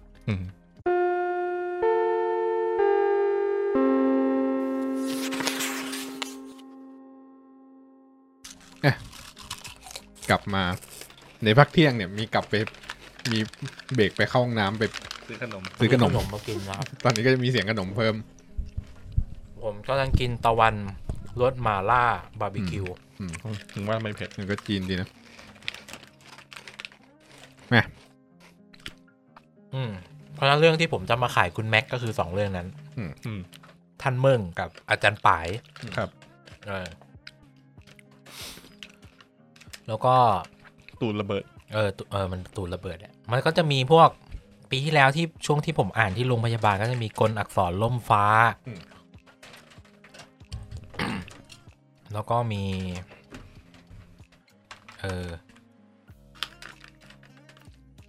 ไม่ค่อยมีแล้วคือซื้อดองไว้อย่างเดียวกินแก้เผ็ดนะครับขอบคุณครับยินดีตะวันรสบาร์บีคิวทีนี้ผมก็จะไปอ่านพวกเว็บโนเวลซะเยอะไม่ค่อยซื้อเป็นเล่มละแต่ว่าคือเป็นเล่มก็ซื้อแหละแต่ว่าก็ดองไว้ไม่ได้อ่านแต่ในเว็บอย่างเดียวเว็บนี่มันอ่านบน Kindle ได้ไหม Kindle มันเข้าเว็บได้แหละแต่ว่าไม่รู้ว่ามันรีเฟรชไม่ค่อยเร็วอ่ะไม่สะดวกอ่านบน iPad น่าจะเวิร์กสุดในมือถือยังได้เลยผมอ่านในมือถือเว็บมันอ่านในมือถือค่อนข้างโอเคนะมันเรสปอนซีฟไงมันแล้วก็มันเปลี่ยนโหมดคือในมันมีเปลี่ยนโหมดเปลี่ยนพื้นหลังเปลี่ยนอะไรเงี้ยแล้วแต่ว่าเอาพื้นหลังขาวหนังสือดำหรืออะไรสลับกันได้มีอีกเรื่องนึงที่ปีที่แล้วมันเปิดอ่านฟรีคือมาเชียลกอดอาชูล่าก็เป็นเรื่องดังหลายๆคนชอบแต่ผมไม่ค่อยชอบเท่าไหร่ไปลองอ่านดูก็ได้คืออะไรฮะก็คือแนวคล้ายๆกันอะแนวแบบฝึกวิชามีเลเวลอะไรเงี้ยคือต้องบอกก่อนว่าไอ้เรื่องพวกนี้ความสนุกมันอยู่ที่ไซส์สตอรี่มากกว่าเพราะว่าคอหลักของเรื่องก็คือเปิดมาโดนดูถูกแล้วก็ก้าวข้ามความดูถูกฝึกวิชาคุณปุณคิดเอาเสียงเบาเลยนี่มันคุณแม็กอย่ามาโยนไม่ดีกรอบแล้วก็เก็บได้ดีมากเลยเสียงเผ็ดด้วยนะคือหม่าล่าเนี่ยมันเป็นสิ่งที่ถ้าเพียวๆไม่ปรุงรสอ่ะนี่คือไมค์แห่งสตูดิโอรูม508นะครับสวัสดีครับยินดีต้อนรับเข้าสู่รายการ Sound Delicious ผิดแล้วพอคุณจะไปตัดไหมพอ ASMR ไม่ตัดด้วยมาต่อดีกว่าก็คือนิยายมันจะแก่นเรื่องมันเหมือนกันก็คือโดนดูถูกโดยความเป็นโดนดูถูกแล้วก็ทำดีแต่แบบให้โลกเห็นแล้วก็ย้ายที่โดนดูถูกอีกแล้วก็ทำไม่เห็นแล้วก็ย้ายที่โดนดูถูกอะไรเงี้ยไปเรื่อยๆคือจริงๆนะเรื่องมันจะจบถ้าพระเอกไม่เจอบอสใหญ่เลยเก่งที่สุดในปัตตภีเจอแล้วก็นั่นแหละ ปราบปุ๊บมีชื่อเสียงโด่งดังแต่ว่ามันบอสใหญ่มันอาจจะตบตายเลยไงเพราะว่าเอกยังไม่ได้เก่งขึ้นแต่ว่าแนวมันเป็นแนวแบบเว็บโนเวลอ่ะมันจะเขียนไปเรื่อยๆส่วนใหญ่เว็บโนเวลจะแบบหาจุดจบยากผมเลยนึกถึงอันนี้อาจจะนอกเรื่องไปไกลผมเคยไปเรียนดีเจที่ SAE ตรงเซนอ่ะคุณเป็นสมัครเรียนเลยเหรอเปล่าเขาได้รางวัลของเดนอนก็ไปเรียนอยู่แล้วเขาก็ให้ไปเปิดในผับทีนี้ผมก็เลยลองศึกษาว่าคือปกติอะงานเฟสติวัลอันนี้ไม่ใช่เฮสัตทูนะครับปกติงานเฟสติวัลอะมันจะมี2แบบมันจะมีเฟสติวัลกับแบบเปิดในผับกลางคืนในเฟสติวัลเนี่ยเขาก็จะเรียงไลน์อัพมาถูกไหมคือหมายถึงว่าเอาดนตรีเบาๆขึ้นก่อนแล้วก็ค่อยเรียงค่อยๆพีคขึ้นจนแบบท้ายๆก็จะระดับฮาร์ดคอร์ระดับพวกเมาเละเมาปิ้นอ่ะก็จะเรียงลำดับอย่างนี้มันก็เลยมีแท็กลิสต์ที่เรียงมาแล้วแต่ว่าในผับอ่ะลูกค้าเขาจะเข้ากี่โมงก็ได้นึกออกปะก็เลยไปศึกษาว่าแล้วคนที่ต้องเปิดเพลงยืนตลอดทั้งคืนอ่ะเขาเปิดเพลงยังไงครับก็เลยรู้ว่าแบบหลายคนเขาจะมีลูปของเขาอยู่เพลงช้าขึ้นไปเพลงเร็วบีบแล้วคลายบีบแล้วคลายคือเป็นแบบนั้นนะคือแบบเพลงไม่ได้ไล่ชิลไล่แบบเป็นคลื่นอ่ะขึ้นลงเพื่อจะได้เปิดวนตลอดทั้งคืนได้หรือหลักการในการทำเพลงหลายๆอันหลายๆอย่างเหมือนกันอ่ะคือก่อนจะมีท่อนเบรกดาวน์มึงต้องกดให้พีคก่อนมันจะเล่นเกี่ยวคืออะไรก็ตามงานอาร์ตที่เกี่ยวกับอารมณ์อ่ะมันก็จะมีเป็นอย่างนี้หมดซึ่งเกมก็เป็นอย่างนี้เหมือนปุณเคยเล่าให้ฟังแต่มันจะมี tension and release ใช่คือตอนทำเพลงก็จะมีสิ่งที่เรียกว่า tension and release เหมือนกันนิยายก็เปลี่ยนถูกไหมคือมันจะเล่นอะไรก็ตามที่มันเป็นงานอาร์ตมันจะเล่นกับอารมณ์อยู่แล้วคือถ้าไม่มี tensionเหมือนนิยายไม่มี tension เราอ่านไปก็รู้สึกว่าน่าเบื่อว่ะเหนื่อยไม่มีอะไรยกเว้นว่าคุณจะมาเพื่ออ่านแนวแบบ slice of life แนวใช้ชีวิตอ่านเพื่อรีแลกซ์อย่างเงี้ยเพราะฉะนั้นไอ้งานเว็บโนเวลพวกเนี้ยรูปแบบของมันก็จะเป็น tension and release ก็คือโดนดูถูกเพื่อให้โดนแบบกดดันแล้วก็ไปโชว์เทพเพื่อ release แล้วก็กลับมาโดนดูถูกคือวนมาอย่างเงี้ยเรื่อยๆเพราะว่าเว็บโนเวลคือมันต้องหากินกับในเว็บต่อไปเรื่อยๆนึกออกปะมันจะไม่ใช่นิยายที่จบวางเข้าโครงไว้แล้วอะไรเงี้ยแต่จริงนิยายที่เป็นเล่มมันก็ยังใช้แพทเทิร์นนี้นะแค่มันขยายให้กว้างขึ้นแบบใช้เป็นจังหวะมันไม่ได้ถี่เท่าเว็บโนเวลมันอาจจะแบบตอนนี้คือรีลีสตอนนี้คือเทนชั่นแล้วก็มันจะมีซ้อนกันด้วยเทนชั่นที่ซ้อนกันปมที่อยู่เบื้องอย่างเรื่องที่ผมพูดไปสยบฟ้าพิชิตปัตตภีอ่ะที่มี point of no return อ่ะตอนเล่มแรกอ่ะอันนั้นคือรีลีสแบบแรกแต่รีลีสแบบอภิมหารีลีสอ่ะคือเล่ม18อะไรเงี้ยรูปแบบผมว่ารูปแบบการแต่งมันน่าจะประมาณนี้แหละถ้าเรื่องไหนที่แบบเทนชั่นยาวตลอดเราก็จะรู้สึกว่าหนักเกินไปเราก็จะแบบไม่อ่านไม่หยิบกลับมาอ่านอะไรเงี้ยเครียดไปโกเล้งโกเล้งชอบแต่งนิยายอย่างนี้นะคือไม่มีรีลีสเรื่องขออนุญาตเคี้ยวนะครับคือไม่มีรีลีสเรื่องพลังฝีมือคือเรื่องอื่นเรื่องเสียพวกเนี้ยมันพลังฝีมือกากไปฝึกเก่งแล้วก็ผ่านด่านแล้วไปเจอด่านใหม่ที่ตัวใหญ่กว่าก็ต้องเก็บเลเวลอีกแล้วก็ไปผ่านอะไรเงี้ยโกเล้งอ่ะเปิดมาจะเทพเลยแต่ไปเทนชั่นเรื่องอื่นแทนเรื่องอารมณ์เรื่องความระทดเองอย่างลีคิมฮวงมันเทพอยู่แล้วแต่มันก็มีปมดราม่าชีวิตมาเราผ่านปมมันก็เดินทางสบายๆต่อถ้ามองของมังกรหยกอะไรอย่างงี้ก็เป็นนะเทนชั่นก็แบบมันไม่ได้แค่เรื่องเนี่ยไม่ได้แค่เรื่องวิชาอย่างเงี้ยคือเทนชั่นมันแบบว่าโดนพระเอกโดนตัวไล่ฆ่าแบบโดนศัตรูไล่ฆ่าก็หนีก็เครียดตึงเครียดมาเรื่อยๆถูกป่ะแล้วก็ตกเหวแล้วก็มาเจอคัมภีร์รีลีสละเจอคัมภีร์วิชาแล้วก็ลองอ่านดูเฮ้ย มันวิชาเทพนี่หว่าแล้วตัวเอกก็เก่งขึ้นตรงนี้จะเป็นช่วงรีลีสที่แบบมันเก่งขึ้นแล้วว่ะอะไรเงี้ยบางทีมันอาจจะมีถ้ากักไปหน่อยมันอาจจะดีขึ้นเช่นมีคนดูถูกพระเอกนึกถึงสไปเดอร์แมนอ่ะพระเอกแบบสวมหน้ากากและแอบช่วยคนอะไรเงี้ยคือช่วยแล้วก็รู้สึกว่าคนยังไม่รู้พอนางเอกรู้ว่าพระเอกมันคือไอ้นี่เองเหรออะไรเงี้ยนั่นคือการรีลีสอะไรประมาณนี้นิยายก็ประมาณนี้แหละนะครับอันนี้เราจะจบเรื่องของปีที่แล้วยังจริงมันมีอีกแหละคุณก็ต้องไปหาแต่ผมก็ไม่ขี้เกียจพูดเยอะเสียเวลาคุณไม่อ่านเอาแล้วกัน ผมมั่นใจว่าหลายๆคนก็คืออ่านในเรื่องที่ตัวเองชอบแล้วกลายเป็นว่าเมื่อกี้กลายพันธุ์ไปเรื่องเทนชันกับรีลีสเฉยเลยไปนู่นไม่ก็ได้เข้าใจเนเจอร์ของโอ้โหโอเคได้เข้าใจเนเจอร์ของนิยายเว็บโนเวลคุณไม่ต้องขอเลยว่าจะขอเคี้ยวอะไรมันเลยไปไกลปีที่แล้วลืมพูดเรื่องหนึ่งบันทึกจอมโจรแห่งสุสานภาคมังงะภาคมังวาทำเป็นหนังสือการ์ตูนแทนใช่คือก่อนหน้านี้เขียนเป็นนิยาย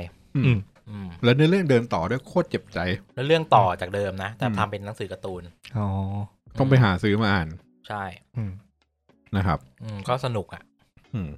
เป็นภาคทิเบตเป็นลุยทิเบตก็ดีอย่างนี้ถ้าคนมาอ่านหนังสือการ์ตูนนี่รู้เรื่องไหมมันเหมือนจบในตอนปะผมว่านั่นมันน่าจะอ่านรู้เรื่องแหละมันเดินทางตามตัวละครตัวใหม่โอเคแต่ว่าเนื้อเรื่องมันยังเดินต่อจากเดิมเดี๋ยวพูดเรื่องที่มันออกเราก็ไม่ได้อ่านกันดีกว่าเดี๋ยวไล่เร็วๆเพราะไม่ได้อ่านแต่ซื้อมาแล้วคือบันทึกปิ่นฝูเหยาห้องเฮาหงสาเหนือราชันยอดบุรุษพลิกคดีหัวยอดบุรุษพลิกคดีเนี่ยหน้าปกแบบนิยายวายชัดๆเลยนะเป็นผู้ชาย2 คนยืนเกาะไหล่กันยอดบุรุษพลิกคดีก็ยอดบุรุษอยู่นะยอดบุรุษตำนานรัก2 สวรรค์ไฟรักไฟสงครามอันนี้ก็อ่านไปนิดนึงมีเมื่อยเซิงเปลี่ยนหน้าทาลิขิตยอดบุรุษไร้พ่ายของอะไรวะเนี่ยช่างมันวิถีวายุคลั่งอันนี้น่าอ่านเหมือนกันของเกาหลีใช่ของเกาหลีคือวางแผนจะอ่านเหมือนกันนะโอ้ยงานหนังสือมันยาว8 เมตรอ่านไม่หมดลูอี้ซื้อมาไม่ขายลำนำนกกระเรียนแห่งวาถิงหรือวาถังออกเยอะนะเนี่ยใช่ออกเยอะมากลางเดี๋ยวมีลางสังหารเดี๋ยวค่อยพูดใช่ไหมมีสารบัญชุมนุมเหล่าปีศาจอะไรประมาณนี้คือเรื่องมันจะแบบเริ่มเปิดกว้างแล้วมีผนึกสวรรค์โอเคเราจบแค่นี้ก่อนดีกว่าเอาของนี่ไหมของไซไฟไซไฟเดี๋ยวไปดูไซไฟมาของไซไฟเนี่ยออกเยอะเหมือนกันแต่ว่าที่เอามาเนี่ยเอามาจากเว็บ Goodreads นะครับเป็นเบสScience Fiction ปี2019นะครับก็ให้คนในเว็บนี่แหละมาโหวตกันนะครับคนที่ชนะเนี่ยคือนิยายที่ชื่อว่า Recursion ของ Blake Crouch นะครับได้ไป 40,000 กว่าโหวตตัว Recursion เนี่ยนะครับแป๊บนึงนะกินอยู่ไม่เป็นไรคุณกินอะไรอ่ะกินตะวันรสหม่าล่าบาร์บีคิวว่ามันมีสปอนเซอร์นะผมว่ามันก็ความรู้สึกมันก็ไม่ได้แตกต่างกับตะวันรสลาบเท่าไหร่ผมว่ามันต่างกันนะมันแค่ไม่มีข้าวคั่วเนาะกับความเปรี้ยวแต่ผมรู้สึกมีกลิ่นหม่าล่าจริงมันก็มีแหละใช่คือมันมีความเผ็ดไร้เหตุผลอยู่อะโอเคRecursion เนี่ยเป็นเรื่องที่เกี่ยวกับโลกในยุคใกล้นี่แหละยุคปัจจุบันซึ่งมันจะตามเรื่องจากหลายๆคนหน่อยมันจะมีคนหนึ่งที่ตามเป็นนักสืบตามสืบปรากฏการณ์ประหลาดที่แบบทำให้ มนุษย์เนี่ยมีไอ้คนเนี่ยจู่ๆก็มีความทรงจำที่ไม่ใช่ความทรงจำของตัวเองโผล่ขึ้นมาอะไรเงี้ยแล้วก็มีในนั้นก็จะมีตัวละครอีกตัวที่เป็นแบบนักนักประสาทนักวิทยาศาสตร์ที่เกี่ยวกับประสาทนิวโรไซเอนติสที่พยายามจะสร้างเทคโนโลยีที่แบบทำให้เราสามารถ กลับไปรีไลฟ์ประสบการณ์ที่เราเคยผ่านมาได้แบบจูบแรกอะไรเงี้ยคือกลับไปย้อนความทรงจำกลับไปรู้สึกประสบการณ์นั้นอีกรอบอะไรเงี้ยเอาจริงนะเมื่อกี้ตอนที่คุณพูดครั้งแรกคือแบบไอ้คำที่อธิบายที่ว่าอะไรวะมีอยู่ดีมีความทรงจำมันอื่นแทรกขึ้นมาผมนึกถึงซีรีส์เรื่องหนึ่งที่มันปิดไปแล้วมาซีซั่นเดียวเรื่อง Flash Forward เคยดูปะไม่เคยเรื่อง Flash Forward คืออยู่ดีทุกคนในโลกอ่ะแป๊บนึงนะทุกคนในโลกอ่ะอยู่ดีก็เห็นภาพหลอนว่าตัวเองกำลังทำอะไรสักอย่างหนึ่งอยู่พอเล่นไปสักพักหนึ่งก็สืบกันได้ว่าจริงๆแล้วไอ้เรื่องพวกเนี้ยมีคนน่ะเห็นปฏิทิน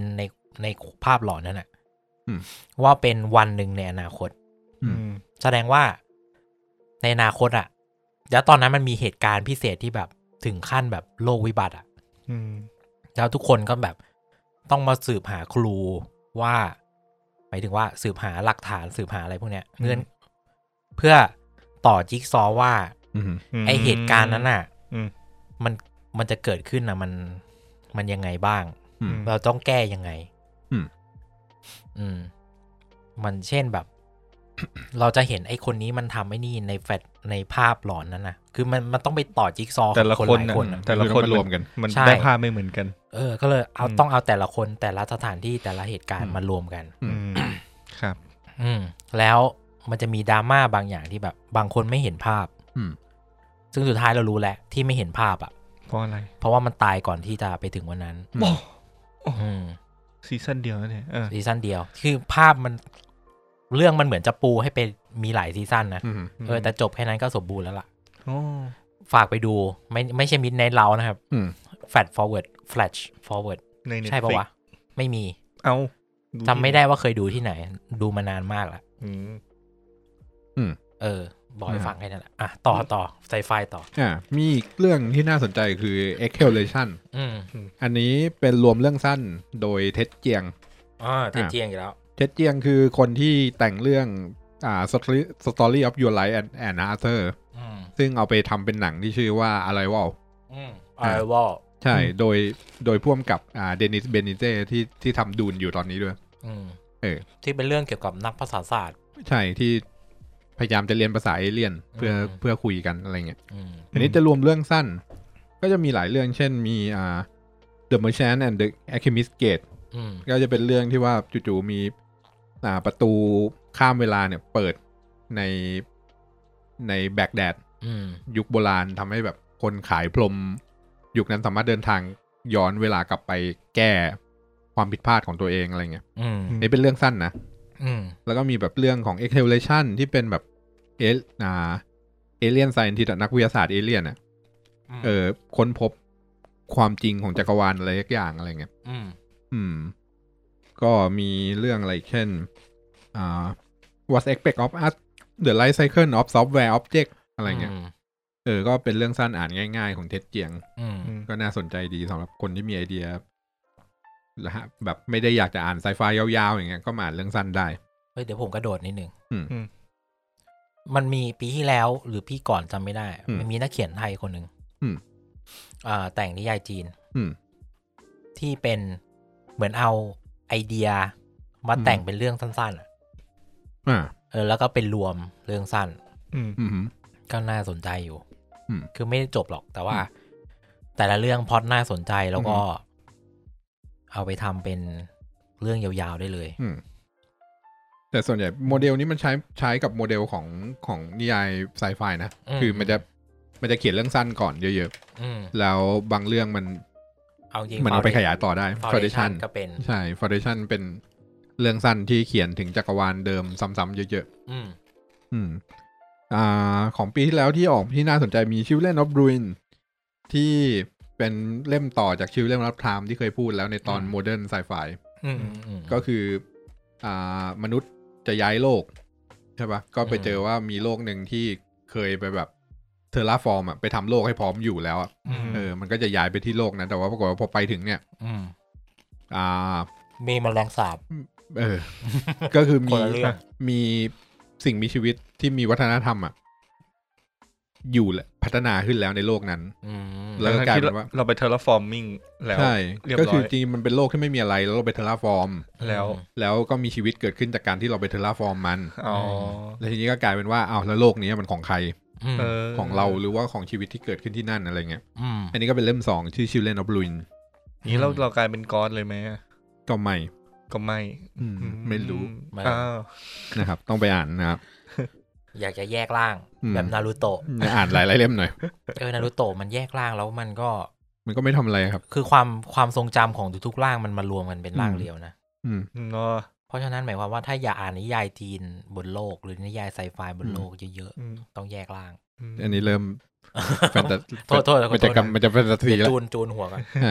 ต่อนะครับก็ประมาณนี้ปีที่แล้วนะครับที่ค่อนข้างน่าสนใจมีเท็ดเจียงออกงานเยอะมากเลยมีเรื่องของเท็ดเจียงด้วยแต่นี่ออกของปีนี้ครับโอเคจริงปีนี้ไหมทีนี้เก็บตกปีแล้วนิดนึงมีนิยายที่ไม่ใช่ไซไฟกับนิยายจีนบางเรื่องที่ผมอ่านด้วยคือผมเห็นคนเขาอ่านโซโล่เลเวลลิ่งกันเยอะมากการ์ตูนเคยอ่านไหมโซโล่เลเวลลิ่งเป็นคนเกาหลีที่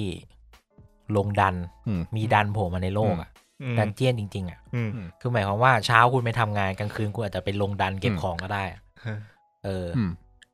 แล้วพระเอกก็ไปทำเควสลับได้ก็คือคุณเก็บเลเวลได้คนอื่นเขาไม่มีเลเวลกันก็กลายเป็นว่าประมาณนั้นคือผมก็เลยอ่านการ์ตูนแล้วผมพออ่านไปถึงตอนล่าสุดเสร็จตอน100ก็ไปทนไม่ไหวไปอ่านนิยายในเว็บเอาก็อ่านทะลวงไปยาวเลยก็ดีครับพอแค่นั้นแหละโซโล่เลเวลลิ่งโซโล่เลเวลลิ่งแต่คุณไปอ่านการ์ตูนกันก็ได้ครับคุณชอบการ์ตูนใช่ไหมล่ะการ์ตูนได้คุณอ่านโซโล่เลเวลลิ่งน่าจะสนุกนะมีอะไรวะไม่มีแล้วจริงๆมีแหละแต่ขี้เกียจพูดละเอาแค่นี้ก่อนครับเรามาดูของปีนี้กันดีกว่าปีนี้พักหายใจแบบเอาปีนี้ไซไฟใช่ไหมปีนี้ไซไฟก่อนก็ได้ไหมได้โอเคปีนี้นะครับไซไฟที่น่าสนใจมีผมดูอยู่อันนี้ออกไปแล้วก็คือออกเมื่อเดือนมกราแต่ว่าก็ซื้อใน Amazon Kindle เอานะครับในไทยผมยังไม่แน่ใจว่ามีใครแปลแล้วยังมีเรื่องหนึ่งที่ผมชอบคือ Quality Land โดยนักเขียนชื่อว่ามาร์คอูเว่คลิงเป็นนักเขียนเยอรมันQuality Land เล่าถึงประเทศหนึ่งชื่อว่า Quality Land เป็นประเทศในอนาคตประเทศที่มี AI คอยดูแลทุกอย่างให้นะครับก็คือตัวประชาชนในประเทศนี้ก็จะแบบมีการจัดอันดับด้วย AI ว่าแบบเป็นประชากรชนชั้นไหนความรู้ยังไงควรจะทำงานอะไรมันก็จะเอางานที่เหมาะสมให้ควรจะแต่งงานกับใครควรจะซื้อควรจะใช้โปรดักต์อะไรอย่างเงี้ยมันก็จะส่งโปรดักต์มาให้แนะนำให้ตามที่ AI มันวิเคราะห์ซึ่งก็โดยรวมก็ดูเหมือนทุกอย่างจะโอเคแล้วก็เราจะตามตัวพระเอกที่จริงๆมันดูใกล้ปัจจุบันมากใช่มันเป็นแต่มันแนวบังคับด้วยปะอันนั้นน่ะไม่ก็คือเป็น suggest เหรอ AI ไม่ก็คืออยู่ในเมืองนี้ไม่ต้องคิดอะไรเลยไม่ต้องคิดอะไรAI คอยแนะนำให้ตลอดซึ่งคนก็เชื่อตาม AI เพราะมันตรงไงอะไรเงี้ยแต่ว่าตัวเอกเนี่ยจะเป็นแบบว่าทำอาชีพเป็นแบบคนแยกขยะแยกชิ้นส่วนขยะอะไรเงี้ยแล้วก็เจอไอ้นี่ว่าตัวสินค้ามีสินค้าชิ้นหนึ่งที่ส่งมาให้ พระเอกเนี่ยมันเป็นสินค้าที่มันไม่ได้อยากได้ก็คือมันเจอว่าAI มันไม่ได้เพอร์เฟกต์อะไรเงี้ยซึ่งมันก็จะเล่นกับตรงนี้ว่าแบบถ้าพระเอกพูดเรื่องนี้ออกไปอะไรเงี้ยมันจะทำให้แบบความเชื่อของทั้งประเทศนะ Quality Land อ่ะลมแบบสั่นคลอนอ่ะมีดีเฟกต์ไหมใช่มันก็ออกแนวดิสโทเปียนมั้งแค่ไม่ได้โลกไม่ได้ล่มสลายแค่ว่าเราอยู่ในสังคมที่ AI จัดการให้เราทุกอย่างอะไรเงี้ยมันก็เป็นโลกที่ดูเหมือนจะดีอะไรเงี้ยแต่จริงๆแล้วก็ไม่ดีอะไรเงี้ยผมนึกถึงเรื่องอะไรวะที่แบบพระเอกกับนางเอกใส่ชุดขาวๆอ่ะใช่แล้วแบบตื่นมาก็มีวิเคราะห์ว่าวันนี้น้ำตาลคุณเกินใช่อะไรเงี้ยThe Island ป่ะวะไอแลนด์ก็เรื่องนึงแล้วก็มีอีกเรื่องนึงที่เป็นแบบพระเอกเป็นหน้าแหลมๆเป็นดีไซเนอร์อะไรประมาณที่มันต้องไปนั่งวาดรูปจำไม่ได้ละที่ห้ามมีความรักใช่มันก็จะเป็นโลกแบบนั้นนะโลกแบบยูโทเปียเพอร์เฟกต์เวิลด์อะไรเงี้ยแต่ว่าจริงๆแล้วในนั้นมันไม่มีความมันมีความไม่เพอร์เฟกต์อยู่ในนั้นอะไรเงี้ยแล้วแบบทุกอย่างก็จะสั่นคลอน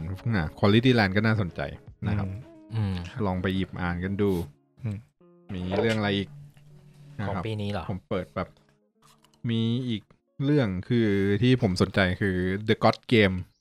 ของ Danny Toby นะครับอันนี้เล่าถึงเรื่องที่ว่าในอนาคตเนี่ยวิดีโอเกมเนี่ยมันเป็นแบบ AR อะไรอย่างงี้ละที่เล่นกันในชีวิตจริงแล้วตัวพระเอกเนี่ยก็ไปเจอเกมหนึ่งที่รันโดย AI แต่ว่าตัว AI เนี่ยมันเรียกตัวเองว่า God เรียกตัวเองว่าเป็นพระเจ้าแล้วมันก็เล่นตามเกมทำมิชชั่นเกมไปแล้วก็ได้รางวัลได้เงินได้นู่นได้นี่อะไรเงี้ยแล้วก็ตัวภารกิจมันจะค่อยๆแบบโหดขึ้นเรื่อยๆอะไรเงี้ยนึกถึงแบบ13เกมสยองอะไรเงี้ยแต่อันนี้เป็นเวอร์ชันแบบ AR สั่งมีมิชชั่นมาทางเกมอะไรเงี้ยอันนี้น่าสนใจครับไงครับมีอะไรอีกที่น่าสนใจมี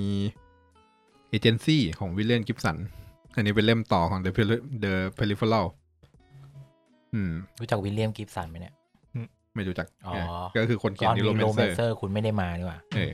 นะครับก็เป็นจะต้องดูว่าเรื่องนี้มันจะเป็นไตรโลจีอีกไหมเพราะว่าปกติเขาจะเขียนเป็นไตรโลจีก็นี่เป็นเล่ม2ของ The Peripheral นะครับก็จะตามตัวเอกที่เป็นเทสเตอร์แอปแล้วก็เป็นจริงๆ The Peripheral ผมยังไม่ค่อยได้อ่านเท่าไหร่เลยไปอ่านดูอยู่อันนี้ก็เท่าที่ดูก็น่าสนใจอยู่นะครับเปิดอ่านเรื่องย่ออยู่ครับสุดยอดนะครับของนิยายจีนมีอะไรปะ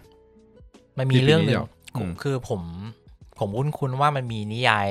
เรื่องนึงของเยี่ยกวนที่มีสำนักพิมพ์นึงเอาไปซื้อไปจะใช้คำว่าพิมพ์แทนก็ไม่ได้ก็คือเป็นสำนักพิมพ์อื่นที่ไม่ใช่ Enter กับสยามเอาไปพิมพ์ชื่อเรื่องอะไรวะจำไม่ได้ผมจดไว้แล้วแต่ผมไม่ได้มาร์คไว้ไม่รู้ว่ามายังอยากอ่านอยู่เหมือนกันนะเคยเห็นอยู่เดี๋ยวเปิดแป๊บนึงเป็นหน่วยรับอะไรสักอย่างอีกปะเขาปิ้นยังเคยเห็นวางขายเลยนะวางขายแล้วใช่ไหมหน่วยดาวพิฆาตหน่วยดาวพิฆาตแห่งต้าซ่งใช่ตอนนี้เปิดอยู่สำนักพิมพ์อะไรเนี่ยสำนักพิมพ์ปรินเซสปรินเซสครับนะครับก็เยี่ยกวนคือคนที่แต่งพยัคฆราชซ่อนเล็บกับย้อนเวลาขึ้นเป็นหนองใช่ก็2เรื่องนี้ก็แนะนำเหมือนกันแต่เรื่องมันเก่าแล้วเราก็มีทำซีรีส์แล้วไปลองอ่านกันถ้าแนะนำก็แนะนำพยัคฆราชก่อนนะครับพยัคฆราชซ่อนเล็บเคยพูดไปแล้วนะครับว่าเป็นเรื่องที่ทำตัวเป็นหน่วยสืบราชการลับเป็น CIA สมัยนู้นย้อนเวลาไปก็ประมาณนั้น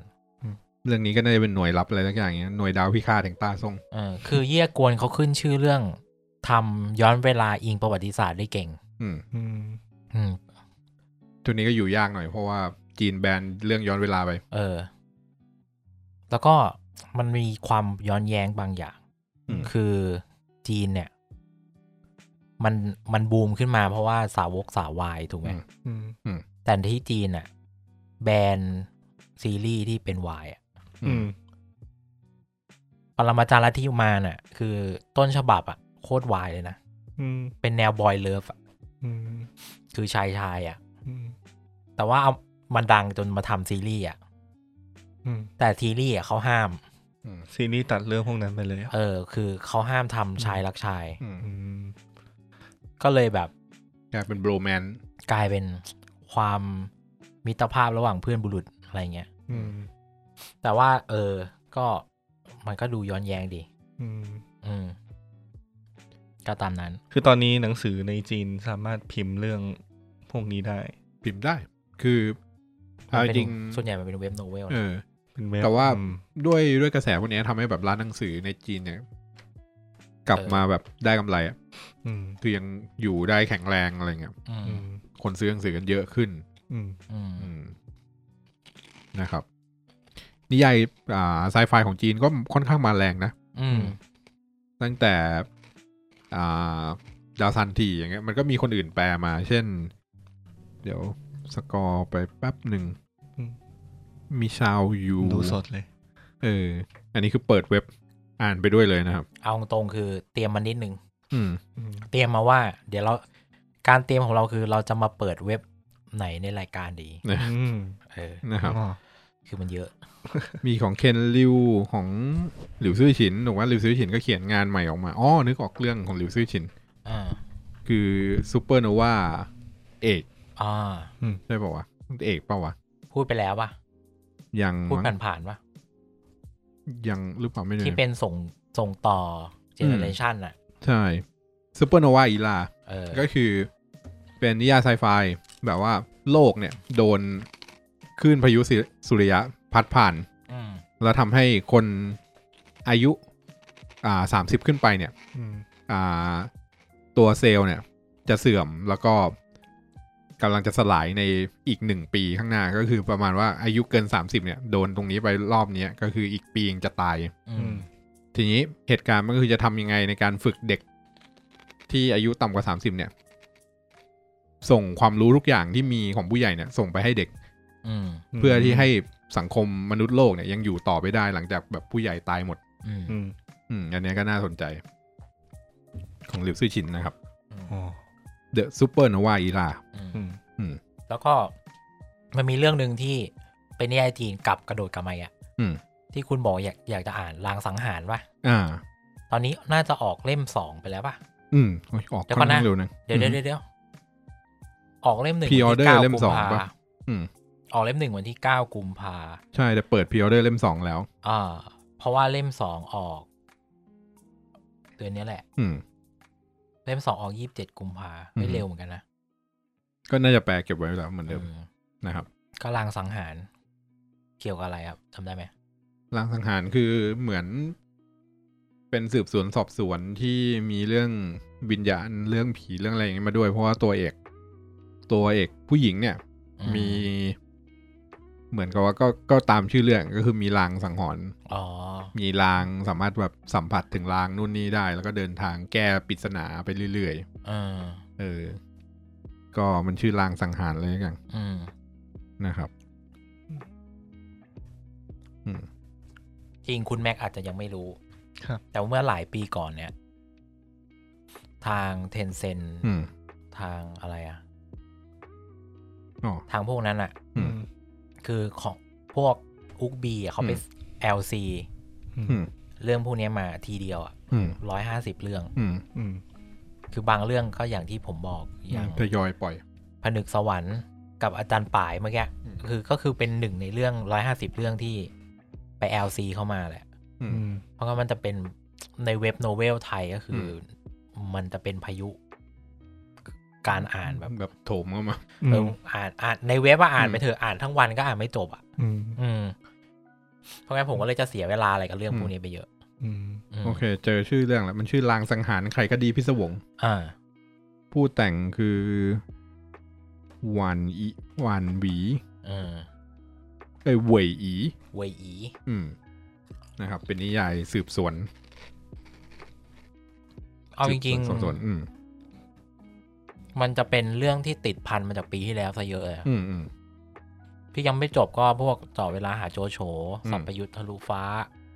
จริงๆของออกใหม่ของไทยมันต้องรองานหนังสืออีกใช่ครับส่วนใหญ่จะไปออกงานหนังสือที่จะออกใหม่ตอนปลายเดือนนี้ก็จะเป็นสารบัญชุมนุมเหล่าปีศาจของสำนักพิมพ์มีดีครับล่าทรยศที่เหลือเนี่ยเทพยุทธเซียนกอรี่ยังไม่จบเลยวิถีวายุข้างที่ผมกะว่าจะซื้อไว้แล้วจะดองไว้ก่อนเนี่ยก็ออกเดือนนี้เล่ม 2ส่วนใหญ่ก็เรื่องเดิมๆนะมีที่น่าสนใจก็คือลางสังหารนี่แหละแล้วก็ผมไปดูตามกรุ๊ปมันก็เขาก็ LC มาหลายเรื่องแต่มันก็เหมือนกับหนังอ่ะคือหนังมันมีหลายเรื่องอ่ะอยู่ที่ว่าคุณจะเลือกดูอันไหนผมก็อาจจะไม่ได้ไปเลือกดูเรื่องพวกนั้นครับจริงๆการตั้งชื่อตอนนี้ว่านิยายจีนกับไซไฟ2019-2020เนี่ยค่อนข้างจะตามใจฉันมากเลยเราไม่ตอนพักไงก็คุยกันเฉยๆนะไม่ได้ไปแบบเอาลิสต์อะไรมาเต็มๆอันนี้ก็คือแบบเรื่องไหนบ้างที่เข้าตาเราแล้วเรากำลังเราตั้งใจจะซื้อมาดองใช่ซื้อมาดองเพราะว่ารอจังหวะเวลาที่เหมาะสมนะครับตอนนี้ผมดองได้สบายใจมากเพราะว่านิยายไซไฟทุกอย่างอ่านใน Kindle ไงก็ซื้อมามันก็ลอยอยู่ในนั้นแหละไม่ได้แบบเห็นเป็นเล่มลกห้องอะไรอย่างงี้เพราะงั้นเดี๋ยวผมจะเนี่ยเดี๋ยวออกไปสอนคุณแม็กฉายฟิกชันหรอกอ่านอาจารย์ป๋ายไม่ก็อาจารย์เมิ่ง2คนเนี่ยนะครับนี่2คนนี้คนเขียนคนเดียวกันชื่อเกินเก่งเหมือนกันนะน่าสนใจจริงก็ประมาณนี้ปะตอนนี้ค่อนข้างตามใจเราส่วนจริงๆคุณผู้ฟังมีเรื่องไหนที่ปีนี้อ่านอยู่ว่ามีเรื่องไหนที่น่าสนใจอยากแนะนำให้เราอ่านอย่างเงี้ยแบบเฮ้ยไม่ได้เรื่องนี้น่าสนใจนะทำไมไม่อ่านหรืออะไรเงี้ยก็จริงก็ทักมาได้ทาง Twitter ทาง Facebook อะไรอย่างงี้นะครับเนาะเพราะว่ามันเรื่องบางเรื่องซื้อมาแล้วแต่ยังไม่ได้อ่านก็อาจจะได้หาเหตุผลในการหยิบมาอ่านสักทีนึงนะครับครับจริงก็มันต้องมีคนมารีวิวให้ฟังนั่นแหละคือถ้าคุณอยากเจาะลึกนิยายจีนของอะไรอ่ะของสยามอ่ะผมแนะนำให้คุณไปฟังรายการแปลให้ฟังของคุณเบียร์ของคุณเบียร์ครับส่วนนั่นดิมันก็มีอยู่ประมาณนี้แหละครับไม่ได้ exclusive อะไรแค่ตามนั้นตาม opinion เราตาม opinion นะครับครับไปถ้างั้นเราควรไปอ่านควรจะไปอ่านสักทีผมควรจะไปพลิกบางเรื่องหยิบขึ้นมาครับมีพรีวิวหน่อยไหมว่าตอนหน้ามีอะไรบ้างเรามีแฮร์รี่พอตเตอร์เนี่ยจะทำใช่ปะใช่มีแผนคือผมรอคนนี้มาตั้งแต่ปลายปีที่แล้วจะทำเรื่องแฮร์รี่พอตเตอร์ครับปรากฏว่ามันเป็นปีที่เป็นเดดไลน์ของเขาติดสอบเขาติดสอบใบอนุญาต CCIE ใช่ก็ต้องอ่านหนังสือแล้วแบบผมก็ถามเขาว่าเฮ้ยสนใจแต่ว่าตอนนี้ในหัวมีแต่เน็ตเวิร์กว่ะเขาอ่านหนังสือไปเตรียมสอบใบเซอร์ซึ่งเป็นเซอร์ระดับเทพ